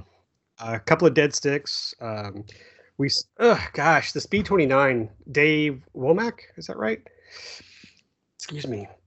Man, I feel terrible, and I think I may have showed you the picture, Fitz, or maybe it was Chris, but he had a rough landing on Friday, and I had photos of it. And had I seen the picture before Saturday, I would have told him he probably didn't want to fly it again because he had that wing in a really tight angle. I saw the picture. You posted a picture of it. I did. And then I saw that. The next picture, it kind of straightens out. It had a lot of dihedral on it for a second.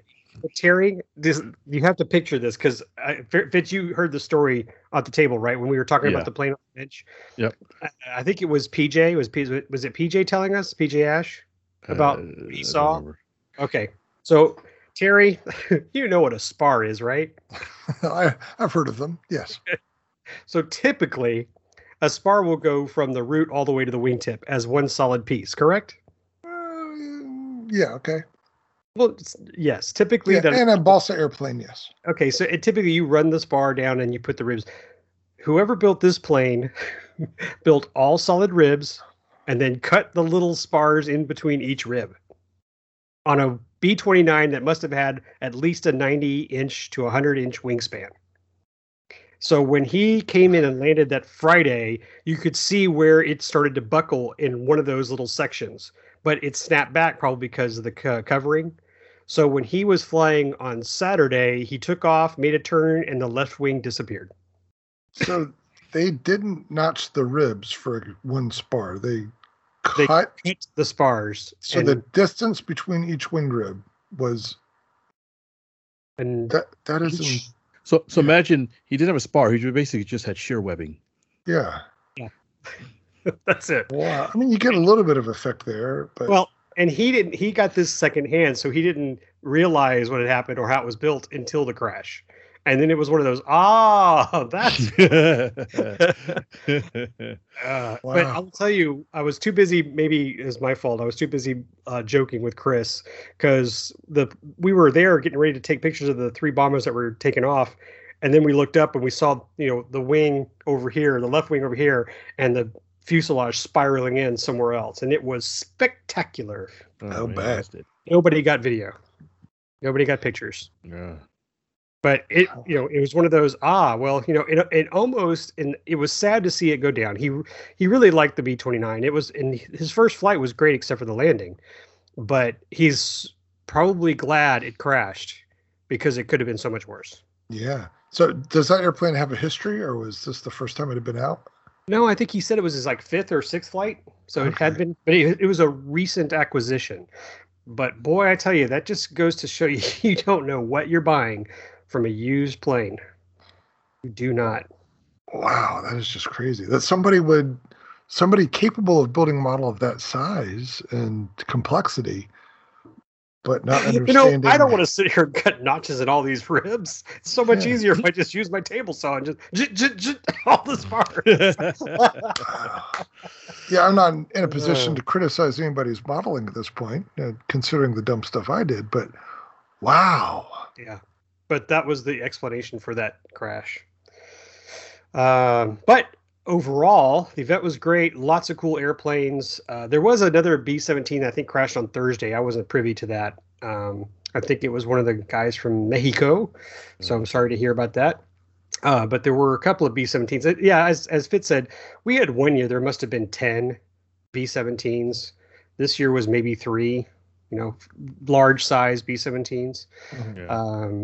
But I will say it's kind of sad for me. Jay McGuire, may have mentioned it before, great builder. He was a club member. He passed away about a month or two ago. So, I've seen him there. He's brought his beautiful airplanes, and I kind of miss seeing him fly those gems, because usually he'd win an award for his craftsmanship. So, weren't they selling off those models recently? They did. They only had one plane left that they did have. Phil had on it on display. You know what? You're going to make me try to remember the name of it, and I've forgotten. But was that wasn't the big half scale one, was it? Kind of. It was way down on the end in the grass. Did you see it? Did you see World War I? But it was like half scale. Oh, it was huge. Was it a biplane or a triplane? It was a. Oh, that's a good question. Yeah, but it's either a D7 or a DR1. I can't remember. No, it wasn't that. But yeah, I did see that. So I was like, holy moly. And I'm not kidding when I say half scale. It was probably half scale. I posted a photo of it in the AMA gallery because I used my iPhone for that photo. So you can go to the AMA and look up the album, the photo album there. Yeah, but I didn't see it fly. I never saw it with his wings on. It's just a fuselage was sitting there. Yeah. So speaking of oddities, this is a shout out to my boss. I sent him a photo, and I said, "Only in Texas will you have a raffle item like this." Yeah, I know what you're talking about. This guy whose friends of Bomber was raffling off an AR-15 that had some aviation-themed decorations on it. Yeah, did I send you the photo, Terry? No. Okay. So I didn't really advertise. I don't want people to think we're just all guns and oil wells and, Longhorns. But that was pretty funny. And I'll tell you, though, I did enter. I bought one ticket, and I was really hoping I'd win it.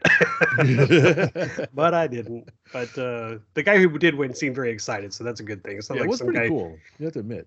Oh, yeah. It was really cool. I did win something, though. I won that little decoration, that 1776 flag. Oh, yeah, that wasn't bad, too. I liked it. Yeah. So was the AR-15 meant to be fired? Oh, yeah. Okay. Yeah. Pew, pew. Pow, pow. Yeah. Fires airplane-shaped bullets. Yeah. I'd hang that in my workshop.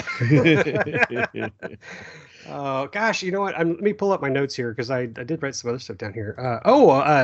My friend Josh, he was flying. I think this was his father's plane. This is the one that I did add photos of. It was upside down. It had Tommy written on the side, and it kind of flipped. I like this picture of him holding it, bringing it back to the pits. Mm-hmm. But the flight before and the day before, excuse me, his throttle servo quit, and he was full throttle. And so he had to stay up there flying at full throttle, just doing loops and, going round and round because he couldn't shut it off. Well, so if I had to lose a throttle in flight, that's the one I'd pick. Yeah. I mean, it's a servo, excuse me. If I had to lose a servo, I'd pick the throttle servo. Yeah. And I think it flipped when he finally got into the grass, but no harm done. He came back the next day, put a new servo in it, and he was back in the air. So good stuff. I thought that was, I enjoyed that. I was like kind of neat, You can't get mad at him. You can't say, "Come on, man, you've been flying for 5 minutes. Come on, man, you've been flying for 20 minutes. Come on, man, you've been flying for 30 minutes." So that was neat. What else? What other airplanes did you like that you saw out there, Fitz? It was neat to see a guy had a scratch-built Devastator torpedo bomber. Ooh. Oh, yeah. I did have a picture of that, him dropping that torpedo. Yeah. I mean, that's a rare model to see, and it was a beautifully done model and a working torpedo drop. Nice. I think that was Chris's favorite plane, too. I think he mentioned that too. That was pretty cool. Yeah, And what else? I don't know if I've ever seen an RC Devastator other than the tiny one I talked about from NEAT last year. Mm. Yeah, an undermodeled airplane for sure. Terry, did you see the photos I posted?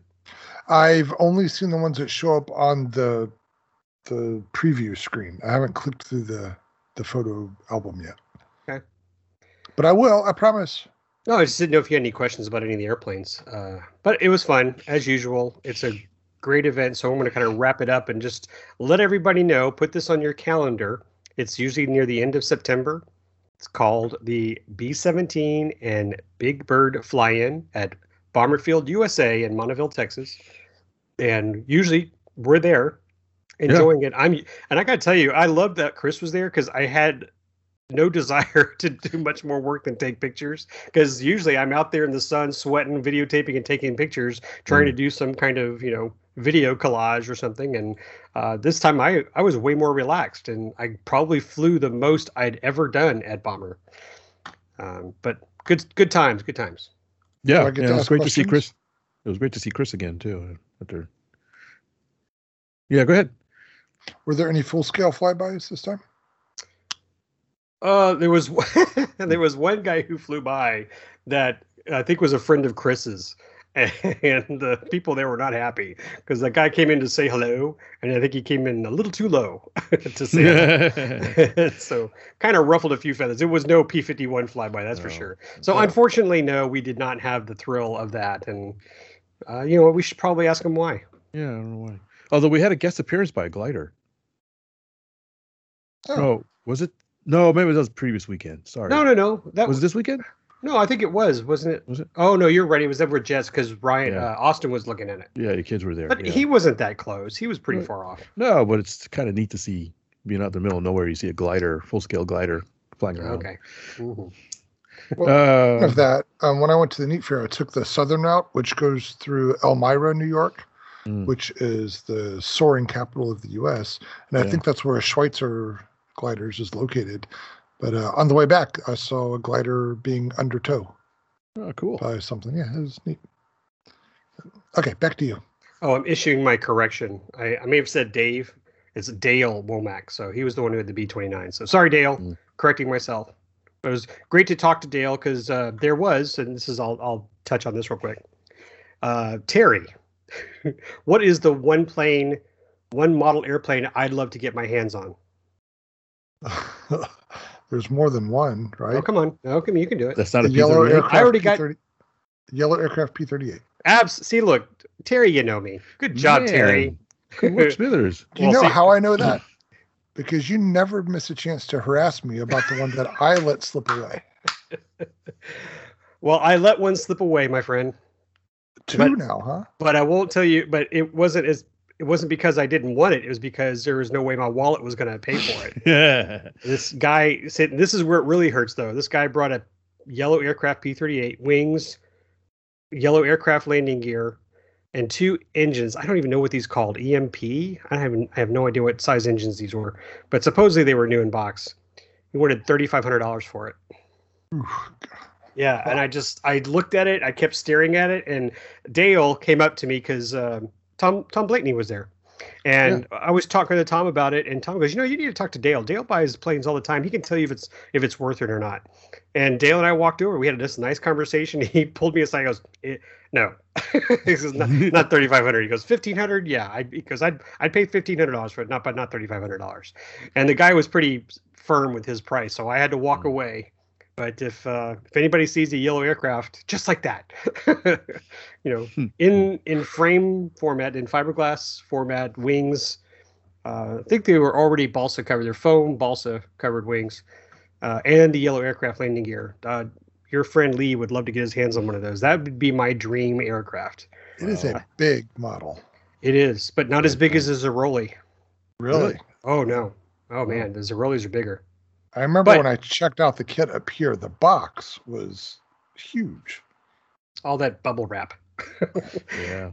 It was full of fiberglass, but there's a couple things I saw that was for sale that kind of caught my interest, but I couldn't cross that bridge. There was a guy had a Brady F7F Tiger Cat for not a bad price too. I was really seriously considering it, but I was like, no, I don't need another project.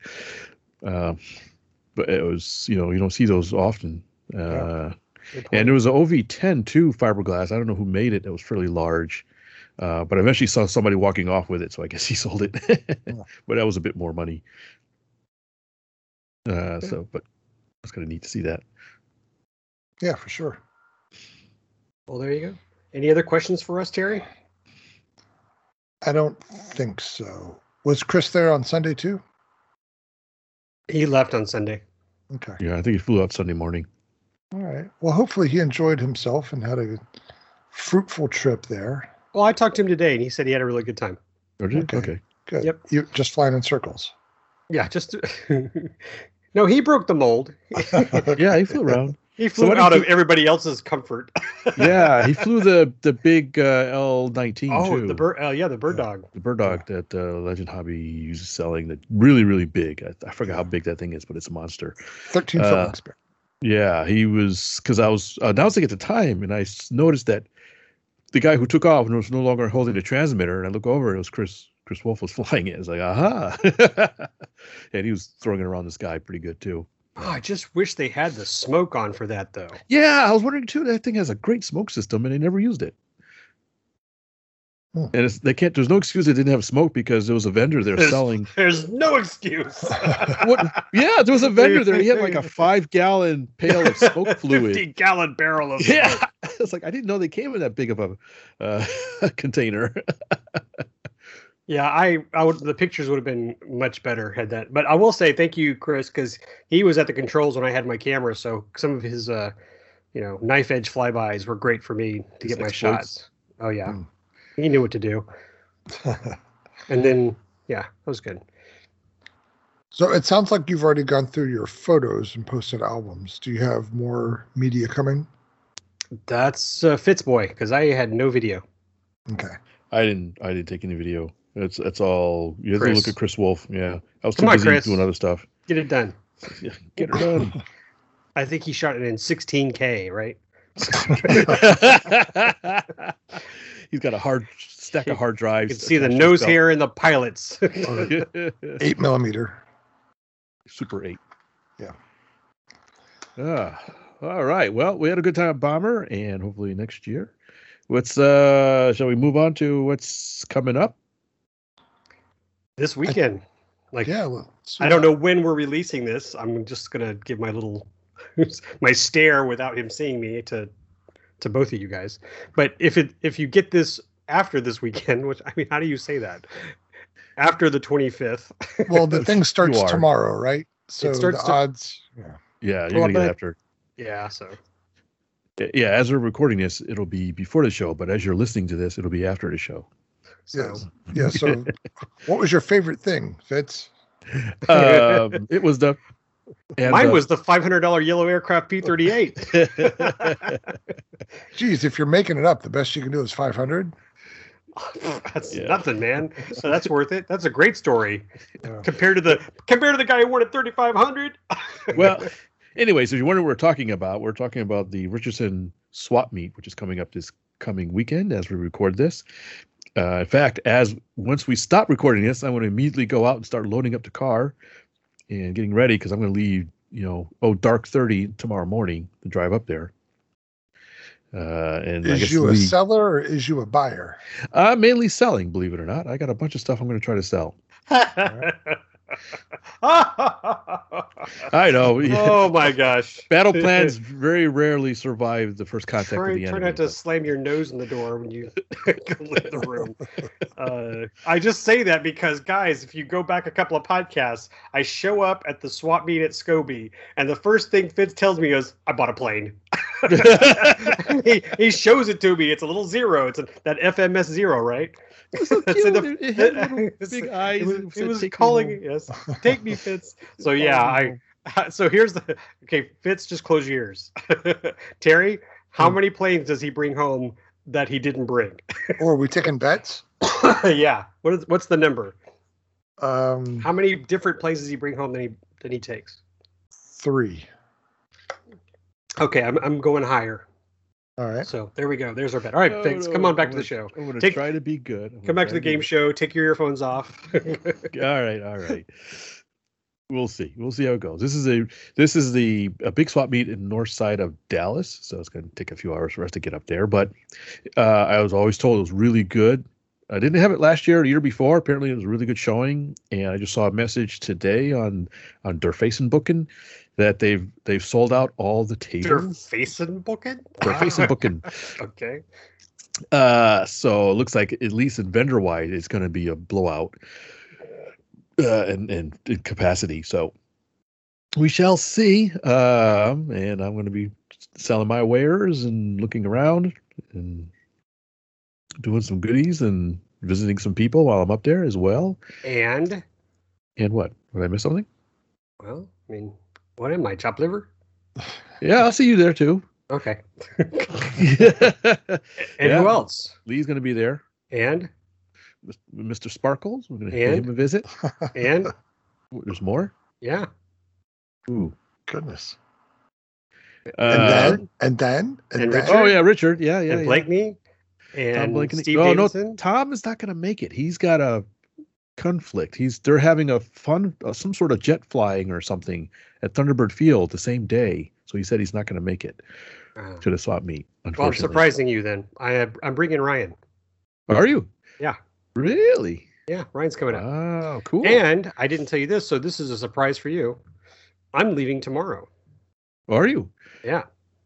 Oh, man. He has school off tomorrow. And my awesome boss is letting me take off early. So nice. We will see you tomorrow night, maybe-ish. So I guess we'll try to meet up. Yeah, try to coordinate. Well, I don't know if I can get in. I don't know what time they close the doors for those who are setting up on Friday. If not, 10 o'clock. Oh, well, I mean, hopefully I'll get there before then. But I'll keep in touch with you. Yeah. Okay. Yeah. Let me know. Otherwise, get up early on Saturday and get my cash ready. So, which one is this? Weatherford? No. What is it?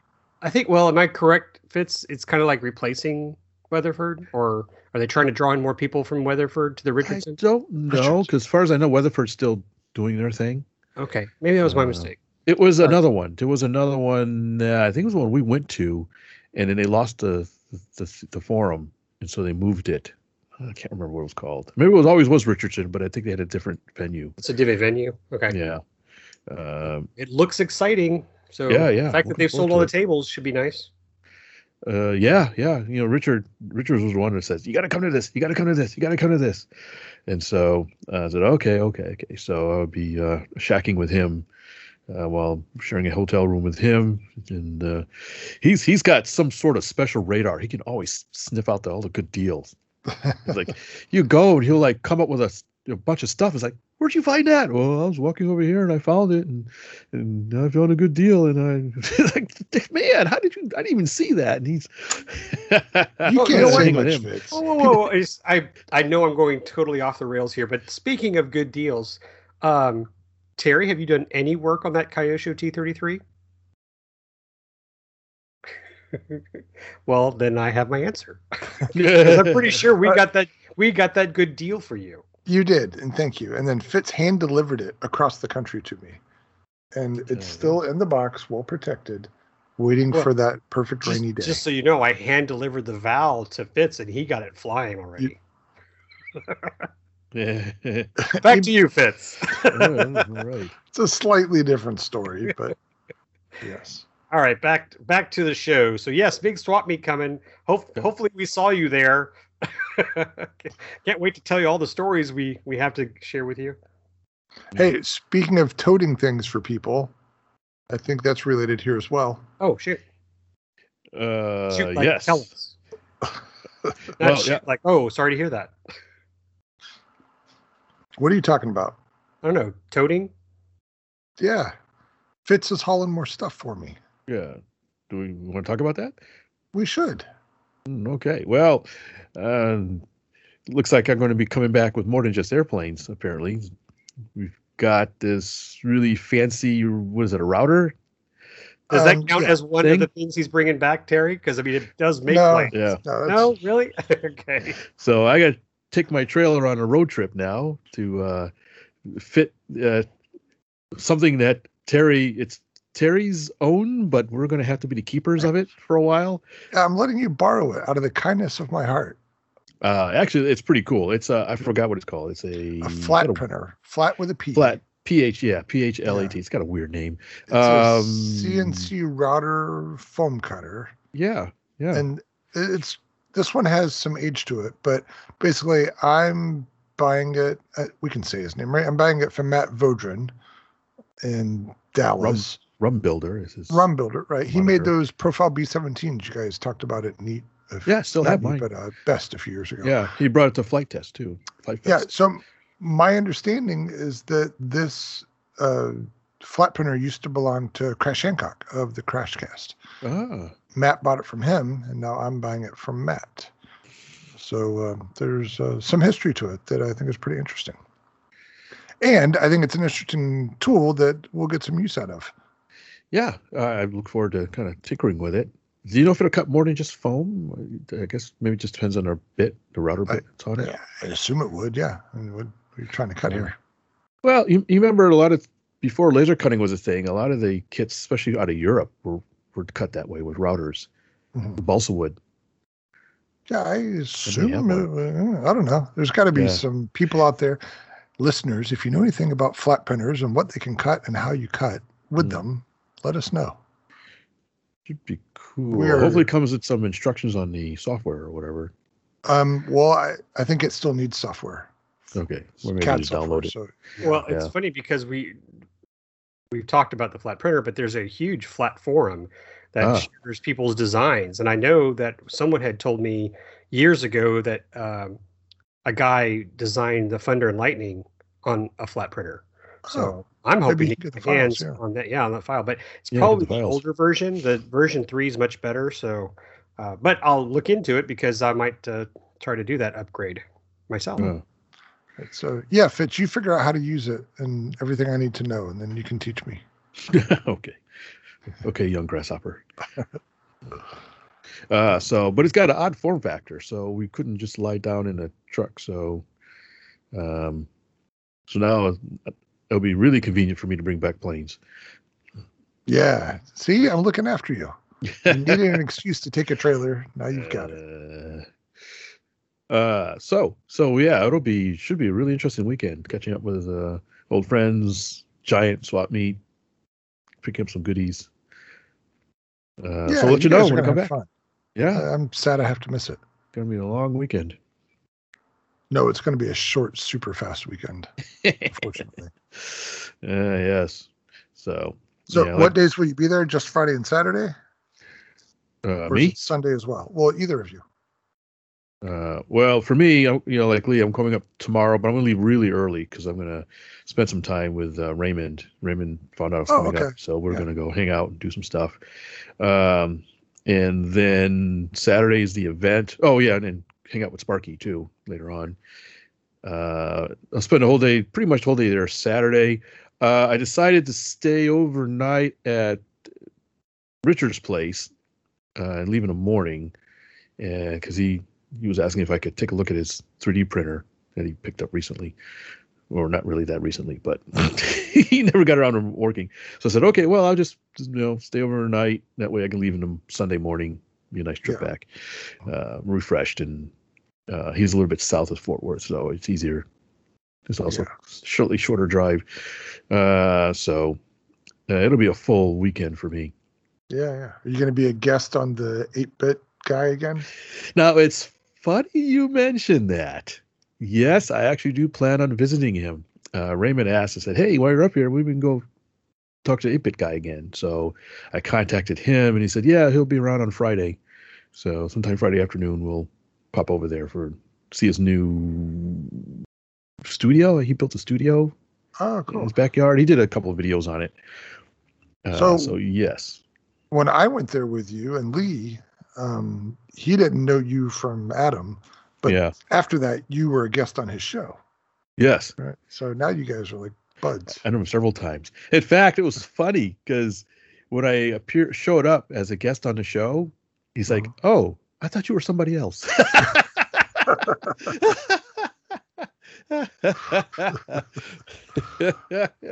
He thought he was thinking of somebody who's totally different, but it's all good. We actually get along really well, so I look forward to talking to him. Oh, that's good. Yeah, so I don't think I'll be on the show this time, but it'd be nice just to kill some time and whatever. Yeah.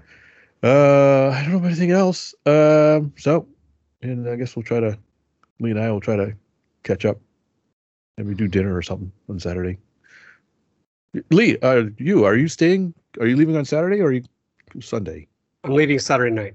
Saturday night? Okay. Well, that's gonna be a long day. Well, I'm driving up tomorrow, so yeah. I'll be rested, and then we'll do the swap meet, and we'll probably leave around. Right, I think the show ends at 3, right? Yeah. Oh, that's gonna be quick. When does it start? 8 a.m. 8 or 9, right? Man, that's gonna be a fast day. Yeah. And I'm gonna meet up with Steve Davidson. We're gonna hang out at the swap meet, and then we're gonna head over to his field. I'm gonna do some. Actually, he invited us to fly, so Ryan's gonna fly one of his planes, and then I'm going to do some photography, and then we're gonna head home after that. So. Okay, so probably. Ryan's 13. He can drive. He needs to learn. So if I get tired and it gets dark, I'll let him take the wheel. Yeah, Ryan, take the wheel. So did you mention your intent for the swap meet, Lee? No. What are your intentions, sir? Hang out with some of my friends. Hang out, be a buddy to my pals. I'm calling BS. Oh, really? I don't have anything to sell. I mean, I'm sure my wife could find stuff for me to sell. Yeah. Excuse me. But no, just to go hang out. See if so you're not even going to look. Right? Oh, of course I'm going to. I didn't say I wasn't bringing a lot of money. Oh, now I ruined it. Now everybody knows to look out for me. No, I'm going to be keep my eyes open. Of course, I'm still looking for that P-38. And although this is way out in left field, and please don't hold me to it, but if I can find a deal on a trailer like Fitz did, if I find some guy who's out there in the parking lot and goes, anybody want my trailer? I don't want to bring it home. I might see if I can help out. All right. You're just that kind of guy. Just that kind of guy. Actually, this is a great segue. Can we segue now? You ready? Sure. Part of my mission this weekend is to find some raffle items for the most awesomest air show ever, called Best. You may have heard of it once or twice on this show. You've mentioned it a time or two. The Best Electrics in South Texas is in a week, Fitz. Holy cow! It's in a week. It's in a week, Fitz. Holy crap! Like today, it's in a week. Oh, Keith Sparks and I will be eating pizza or something and talking all night. A week from today that we're recording this. Have you decided which day you're going up? I'm going Thursday. Are you Thursday? Yeah. I'm seriously thinking of going up Thursday instead of Friday. Awesome sauce. Why wouldn't you? That's a good question. Work. Yeah, work is in the way, but maybe I might just take half a day at work and then leave, come up in the afternoon. Yeah. So I'll kind of touch on that again. I'm going to go to the swap meet, see if there's some nice things we can get for the swap meet. Maybe we can find some friends who are selling items that are willing to donate to the raffle at Best, especially if we know people who are going to be there, if they're willing to give up a couple things. I actually told Kirk Jensen I'm going to look for a white elephant. I kind of like, just like the planes you got for $5, Terry. Uh-huh. I'm going to put some out there. Just cross my fingers. Hopefully someone will like winning it until they have to bring it back next year to Best. And we just keep handing it off to the other pilot. Everybody has to sign it, whoever flies it. Anyway, I digress. So I will look for some items that we can put in the donation. And then, I plan to bring anything I can for Best next week. Oh my gosh, Best is in a week. Yeah. So while you're in that happy mood, allow me to apologize because you asked me a long time ago for some corporate sponsorship, and I promised you, and then I let the ball drop. So I'm sorry. So Elon's not going to donate anything for us? Yeah, sorry, that Model X is not going to show up. Dang, damn it. I promised. Okay, well, that's okay. I got some goodies. In fact, I have some things that I haven't told Fitz that I'm bringing, so he'll be surprised. Maybe he'll put some dollars in the raffle. But it is not as big as we had hoped. But as we stated maybe 2 or 3 years ago, would people come to Best if the raffle was not as big as it had been? And the answer was, of course. Darn tootin'. Darn tootin'. So as much as we like to have those raffle prizes, and I will be getting some stuff from RC Roundtable, we hope that most people will come to just hang out with us and enjoy the show. And if you have anything that you'd like, I mean, this might be enough time. If you are coming to Best to hang out with us and you have something you'd like to donate for the raffle, or possibly obtain a gift that you'd be willing to put in the raffle as a nice gesture for anybody else, then please do so. I remember this is a kind of off topic, but we did a Christmas present exchange for our Boy Scout troop, and I think it was me who went to Sears before they closed, like a Craftsman store, and I picked up this really cool light, and I said, I bet kids would like this. And when I brought it home, Austin goes, "Oh, I want that." And so it went into the pile. Austin, I kid you not, Austin drew that and nobody else wanted it. And so he got it. He got the thing I bought. So maybe you go out and buy yourself something for the raffle. You get it right back. Boy, that's going to be amazing. Oh, my gosh. Am I going to go overboard again? Am I going to bring the kitchen sink? Whatever. That's what you do. What if I surprise everybody? I just bring one plane. No tools. Nothing. Just one roll of masking tape. Yeah. Well, now that I've moved a couple times, I'm a worldly man about town. I have some life experience. I think I know what Best is missing to take it to that next level of growth. And so I've got 3 words for you. Okay. Flying inflatable woman.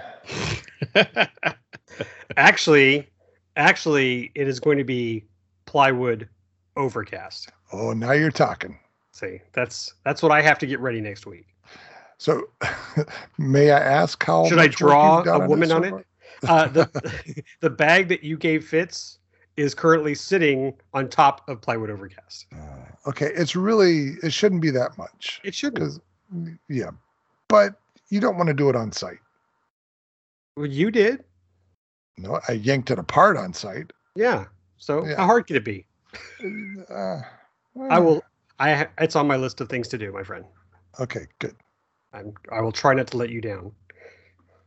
I'm sure I would get hate mail if I didn't bring plywood overcast. Is anthrax considered hate mail? Oh God, I hope it's not that bad. Just kidding. If you get mean to me, man, I'm going to put it in the raffle. So right, I'll ask real quick, Fitz, what you bringing? Can you name me 3 planes you're bringing? It doesn't have to be all the planes, but at least 3 that you plan on bringing.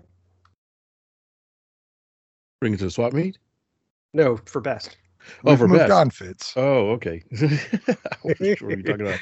Quit working on your plastic models and get back in the conversation.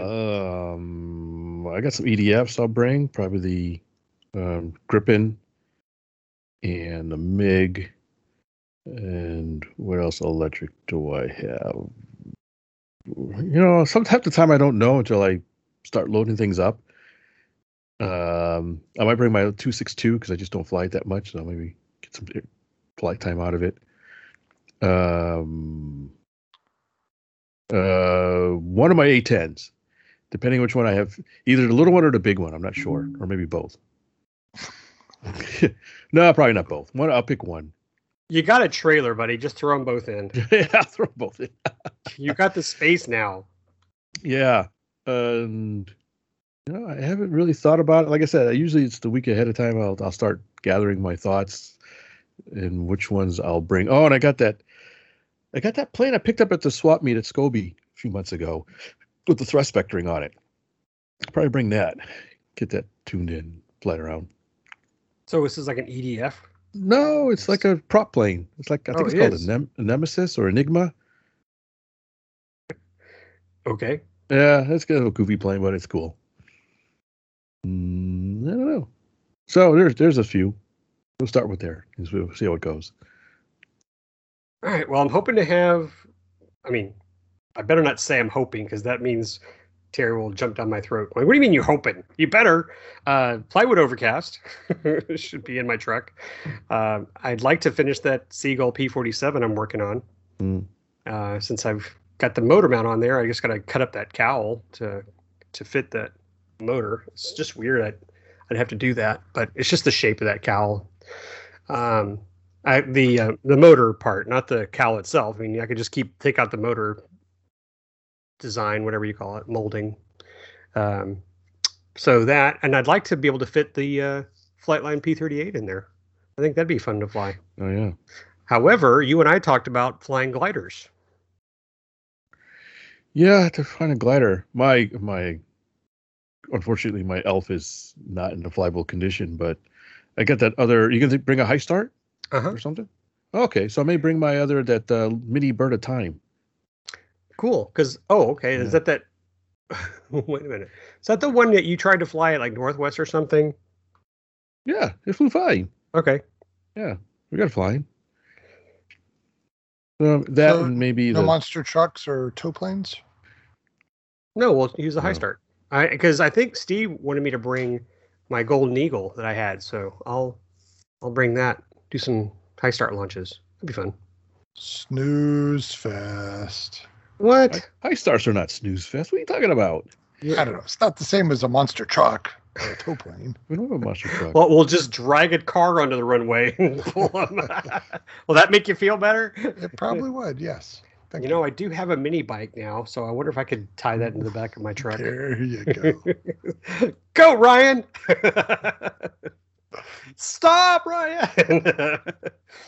All right. Well, I think that's enough. Of course, I think if that's it for this podcast, and we have Best next week, we won't have a follow-up for 2 weeks, and I think that episode will be a live recording at Best, correct? I hope so. Okay. Live from Folsom Prison. We'll be doing a live from Best, so hopefully people will get to join us. I've got my new microphone, so we can hand them out, be all professional, and have some fun. Yeah. I'm excited for you guys. I'm sad for myself, but I'm excited for you. And I hope it lives up to your expectations. We'll pull you in FaceTime. Okay, good. Sit you on a chair. Not my data connection. All right, I'm done. I had fun. Thanks right. for telling us about NEAT. It's always good stuff. Thanks for listening about NEAT, and thanks for sharing your Bomber Field stories. Send your media. Post your media, Terry.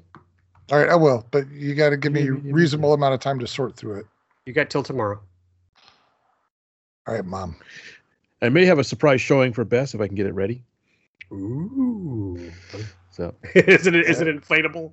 No, inflatable. It's two PDFs, Terry. Do I hear 3? Vectoring. Vectoring. Oh gosh.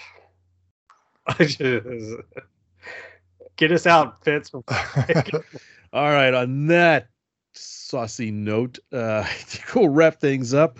Thanks everybody for hanging with us for this long. I know we had a lot to talk about. It looks like we're going to have a lot to talk about next time too. But hey, that's why we're here, and that's why we like doing this. So you heard a man. We shall see you later. Check our Facebook and social media for information that we've talked about in the show. And hopefully we'll see you in the future. If not, we'll see you next time. Go to Best. They'll give you a Best. sticker. Yes. Go anywhere. Oh, yeah. Make sure to put some stickers in the car tomorrow. I got a few left. Oh, good. All right. I guess they'll- away at Bomber, too. They'll Great. draw it This on is your great. arm with Sharpies. This is great. This Yeah. is great. See, now the people who made it this far, good job, guys. I have a giveaway for those of you who committed. Stay tuned. I made something, and I'm not going to tell you what it is, but I'll give you a hint. I made one for my son, and he was really excited. He thought it was the bomb. So I have 3 left. And if you send an email to contact@rcroundtable.com and say Lee's secret prize, is that good? Lee's secret gift package. Yeah. No, Oh. the secret prize. There we go. I will mail 3 of them out. So don't forget. And of course, it's limited. So first come, first serve. And don't forget Include your address. Yeah, put your address. Name does and that have to be- address. You down. Does that have to be CONUS? There you go. Aren't you glad you stayed on? Now you might get a free gift. So don't wait. Pull over. Contact at rcroundtable.com. Lee, I want to win. Okay, Lee, go. does it have to be CONUS? It should be CONUS, yeah. It's not big. It's not huge. So no foreigners. no foreigners. No foreigners. Dagnabbit. Sorry. Well, I don't know. If they have a U.S. mailing address, and some of those people, get crafty like with eBay. So, Yeah. but that's too much. So just email us. We'll work out the details later. Go. All right. All right. Can't add to that. We'll see you guys later. Bye. Please visit our website at rcroundtable.com, where you can send us comments and suggestions or listen to our other great podcasts, where you will also find links to our iTunes and social media sites. Thanks for listening.